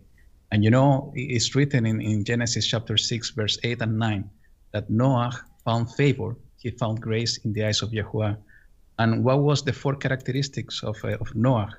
First one, he was a tzaddik, he was righteous. That's what is written in these passages. Second, he was perfect in his generation. Third, he walked with Elohim. And 4, he was obedient. Everything that he got as an instruction from Yahuwah, he did it in that way. And you know, it's important, this 4 characteristic, because we see in Psalms that the righteous will inherit the earth. This is what is written. So if we want to do that, we want to inherit the earth, we need to be righteous. Also, we see in Habakkuk that the righteous live by his faith. So faith is connected to become a righteous person, to be tzaddik in Hebrew. How to be perfect? And you know, Yahushua answered the rich young men how to be perfect. It's basically to deny ourselves. Walk with the Elohim. You know, we see also that Enoch walked with Elohim. We see the example of Enoch, and we know that who is the way? Walking with Elohim is to follow the way of Yahuwah. And who is the way? Yahushua HaMashiach is the way. So we need to follow his footsteps. And we see two amazing things on this, and just to finish very quickly. And what is written in Tehillim, Psalms 119, verse 1. And this is the key for everything, you know. It said the following: blessed are the perfect in the way, who walk in the Torah of Yahuwah. So this needs to be a reminder for all of us every day, that we need to walk in the Torah of Yahuwah. We need to follow the step of Yahushua in order to find favor before the eyes of Yahuwah. And there is something really interesting written in the book of Ezekiel, and I will invite all of you to read the chapter 14, since the verse 12 onward, because it says how Yahuwah, in case he's bringing some destruction over the land, and in the land, it says in the verse 14 of Ezekiel chapter 14, even though these 3 men, Noah, Daniel, and Job, were in it, they would deliver only themselves by their righteousness. So walking in the righteousness, you know what Yahushua said, that we need to look and seek for the righteousness and the kingdom of Yahuwah. If we are in the righteousness of the kingdom, we are going to deliver our souls, our beings. And that is really important, because contrary to what happened during the flood, it is written in the book of Ezekiel that they are going to deliver themselves, not even his family, as it happened in the flood. So this is so important that we remind ourselves, especially in the days that we're living, understanding the word of Yahushua, that we are living in the days of Noah in our days, that we need to live in righteousness. We need to walk in perfection toward our Elohim. And we need to have this personal relationship with him, because it's up to you, up to me, in an individual way, to have this relationship with Elohim in order to be righteous before his eyes. So that's my final take on what I wanted to share, guys. I think it's important to keep this in mind, considering everything that's going on in the world and the parallel that we have with the narrative of the flood. Amen. Awesome. Good word. And Jake, close us out. What are your final thoughts? Yeah, the days of Noah, I think I was kind of making the point earlier when I was talking about the analogy with those people going and banging on the door of the ark saying, "Let us in," and that parallel with the parable of the 10 virgins, the 5 wise that get to go in, and the 5 foolish that are like, "Let us in," and he says, "Depart from me, I don't know you." And the significance of these days of Noah, it was a time of wickedness, and we see that in Matthew 24:12, it talks about, because the multiplication of wickedness, the love of most will grow cold, but the one who perseveres to the end will be saved. So the more and more as all the nations kind of turn their hearts away from the God of Abraham, Isaac, and Jacob, and promote wickedness, that's all the more reason for us to be repenting ourselves and not going the way of the world, separating ourselves out from the Babylonian system, making our minds set to not accept a mark of the beast or not worship, a reiteration of this Nimrod figure, that we're seeing here, somebody that sets himself up as God to be worshipped as God. And, there's a message that's given to the church of Sardis in Revelation 3, and it says, "Remember then what you have received and heard, keep it and repent. If you do not wake up, I will come like a thief, and you will not know the hour when I have come upon you. But you do have a few people in Sardis who have not soiled their garments, and because they are worthy, they will walk with me in white. Like them, he who overcomes will be dressed in white, and I will never blot out his name from the book of life, for I will confess his name before my Father and his angels." And so, yes, the time of Noah is kind of characterized by these people that Noah and Methuselah were going before, and they were saying, "Repent, we have 120 years." They had 120 years of claiming, that Yah was willing to turn his wrath away from them and keep them, and they were begging them to repent. But we see that, of course, they had hardened their hearts, and this is likened to the verse in Luke 21:26 about how, when it's too late, people are going to realize what they've missed out on. Maybe it's literally they see a greater exodus happen and before their eyes and they don't partake, or they had that opportunity to repent and call in the name of Yah, but they don't. But Luke 21:26 says, "Men's hearts fail them for fear and for looking after those things which are coming on the earth, for the powers of heaven shall be shaken." And it talks about in Jasher how he was merciful to those who were righteous before the flood, and he had them pass away and they died so that they wouldn't see the terrible thing that was about to fall on all their brothers and sisters and friends and children when the flood came upon the earth. And all of those people who were wicked, they received that curse, that judgment of having to die in the flood because they would not turn their hearts and repent. And so, this is all things that we should be considering. We've been talking about, the feasts and all this kind of stuff and the, different timelines. But bottom line, now that things in the world are changing, I am going to be paying very close attention every time feast season comes around, regardless of calendar. I'm going to be paying attention to calendars I'm not keeping too, just in the case that I might be wrong about something. Because all the New Testament Paul writings talks about how whenever you see these things coming upon the earth, look up, for your redemption draws nigh, right? Well, that's all the more reason for us to be paying attention to these feast cycles. Whether we have, I'm of the impression, just like you said, Rob, Jacob's trouble is more like a 20-year period. And I'm under the impression that, that we have quite some time, at least 20, maybe 30 years before something happens. Probably closer to 20 in my personal opinion. But, every feast, let's pay attention, because there's a lot of things that happen before other things happen. So it's not just waiting for the Great Tribulation. It's paying attention, because Yah's going to be doing things all leading up until the consummation of the ages. And one last comment on the whole the intermingling of DNA and the corruption of flesh.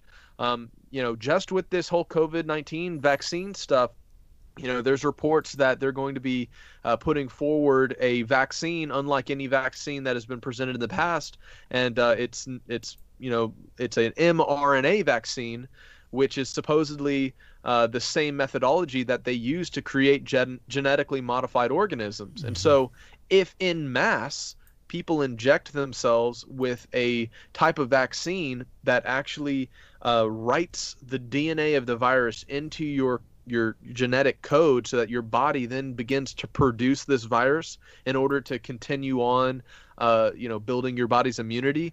Well, that's the whole premise of the mRNA vaccine. And if that's what comes down the chute, based on all these things being kicked out, then, we can see the corruption of all flesh coming upon the earth once again very soon, if it works in the way that I've had people explain it to me. So just be aware, of all these weird things. We're being preconditioned to just blindly obey the powers that be, whether it makes logical sense or not. And so that's the same preconditioning that I would assume would be set up before a real deal mark of the beast. And we're seeing that, churches, are bowing down to mandates. We're seeing, believers are isolating themselves out of fear of an invisible thing that, there's, questions about the legitimacy of this whole thing in the first place. So, you also have that New Testament premise of, do not forsake the assembling together of yourselves, even more so as you see that day approaching. But that's the whole bottom line of this whole virus, pandemic, whatever, is that don't congregate, don't get together. And it's my opinion that, in the end times, that mentality is going to push all the more to the extreme, because it weakens people when you're not able to congregate, when you're not able to lay hands on one another, worship together, pray together. They want us all staying in our houses alone and scared and afraid, and it's just going to get worse. And we see how extreme people have gone with just a 99 percentile survival rate. Well, imagine when, a third of the Earth's population dies because of wormwood, and the things that the government's going to be telling us we have to obey and do at the penalty of death, if we don't worship the mark of the beast, worship the image of the beast and receive his mark on our hand or forehead. So basically, we are in this time frame where people have the opportunity to strengthen their fortitude and increase their faith, so that when it comes down to basically obey the word of God or reject it and, take your part with those who worship the Antichrist, let's be those that stay strong and love not our lives even until death, no matter what that looks like. And I'll leave it at that. All right. Yeah, fantastic, Jake. Really good stuff there. There was a video that I posted, I mirrored on my YouTube channel, that I recommend people check out. It's called Civil War 2020, How We're Being Divided and What We Can Do Before It's Too Late, mirrored. Now, people, as usual, go psycho in the chat room. But this was done by a friend of mine, Dave Weiss. Wise, not Dave Weiss. There's David Weiss is a flat earther guy. David Wise, W-I-S-E, is a Torah-keeping believer in Yeshua, who put together what I consider to be a really good game plan. And basically, it's saying, look, they are trying to separate us, physically. They don't want us meeting together. They're trying to isolate us, where we're all stuck at home watching their brainwashing, mind-controlling mainstream media narrative that is only fostering more and more hatred for mankind. And he gives some practical steps of action in here. Yes, he understands that Yeshua is the way, the truth, and life. No one comes to the Father except through him, and that ultimately, you know, our hope and faith and trust needs to be in him. He gets that, but that's not the point of this video. This point of this video is, look, we're stuck in this world. This is what this world's doing to us. Here are some practical steps of action that we can take to not allow them to turn us against each other. Their greatest fear, they being the Illuminati, the people who are pulling the strings in mainstream media and stuff like that, their greatest fear is us, the masses, 7.5 billion people waking up to the fact that we, you and I, are not the enemy of each other. They are the enemy of all of us. They fear all of us. They fear the masses waking up to the reality of us realizing that they are the puppet masters pulling the strings that are manipulating us to fight each other. And if we can stop doing that, and he gives practical steps of action for how to do that, then we can start focusing our attention on who it is that is our enemy instead of believing that we are the enemy. In other words, our next door neighbors or people of a different skin color, which is so ridiculous. Anybody out there who is launching attacks or being prejudiced or believing somebody is inferior or superior based on skin color is the height of ignorance, in my opinion. I am so against all of that. I can't stand racism and bigotry. I hate it. But that's what mainstream media is trying to do, is get us to hate each other and believe that, you know, just because this person's got a certain skin color or his eyes are shaped a certain way, they are the enemy. No, we have an enemy. The Bible calls him Satan, the accuser of the brethren. And he has his minions. And unfortunately, those minions are the ones that are controlling mainstream media. 6 Luciferian-run corporations control all of the media that's coming out in print and radio and television, and all of that's designed to get us in fear, to be living and being afraid of our next door neighbor as a virus bag that's going to infect us, trying to create this whole, you know, what do you call it, bipolar thing where it's Democrat versus Republican, it's white versus black, you know, it's Chinese versus everybody else or whatever. We've got to stop that. In this video, I think he does a really good job of that. The purpose of this video is to try to deprogram ourselves. And so he allowed me to mirror it on my channel because he just started his channel. So if you, I'll click on this right here and I'll put the link in the chat room. He's starting a whole new series. And like I said, he's a Torah-following believer in Yeshua, okay? And he's a personal friend of mine. Subscribe to his channel, get behind what he's doing, check it out, interact with him if you want to understand more. Don't just call him names, as so many people on my channel are prone to do. Go look into what he's trying to do. Contact him. I'm going to try to get him on my radio show, actually, to unpack this stuff, to really talk about it at length, what he's trying to do and everything like that. But anyway, just wanted to elaborate on that. And one more thing before we close out. Let me invite people to the Discord. Again, somebody said the Discord link I sent is not working. I'll try it again. We have a server on the software called Discord. Not a fan of the name, but it is what it is. It provides some pretty cool tools for us to interact with each other. And so I just posted a link that's good for 24 hours.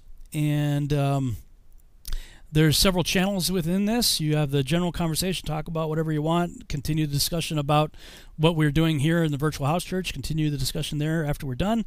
Logo competition is over with. We got a winner on that. Probably need to just remove that. Although there's some pretty interesting stuff there, so maybe I'll leave it in there just to have it there. But Hebrew learning about the Hebrew language, biblical cosmology, prayer closet, what about Paul? And I recently created the dietary channel because frankly a lot of people have questions about that. How should we be eating, you know, biblically speaking?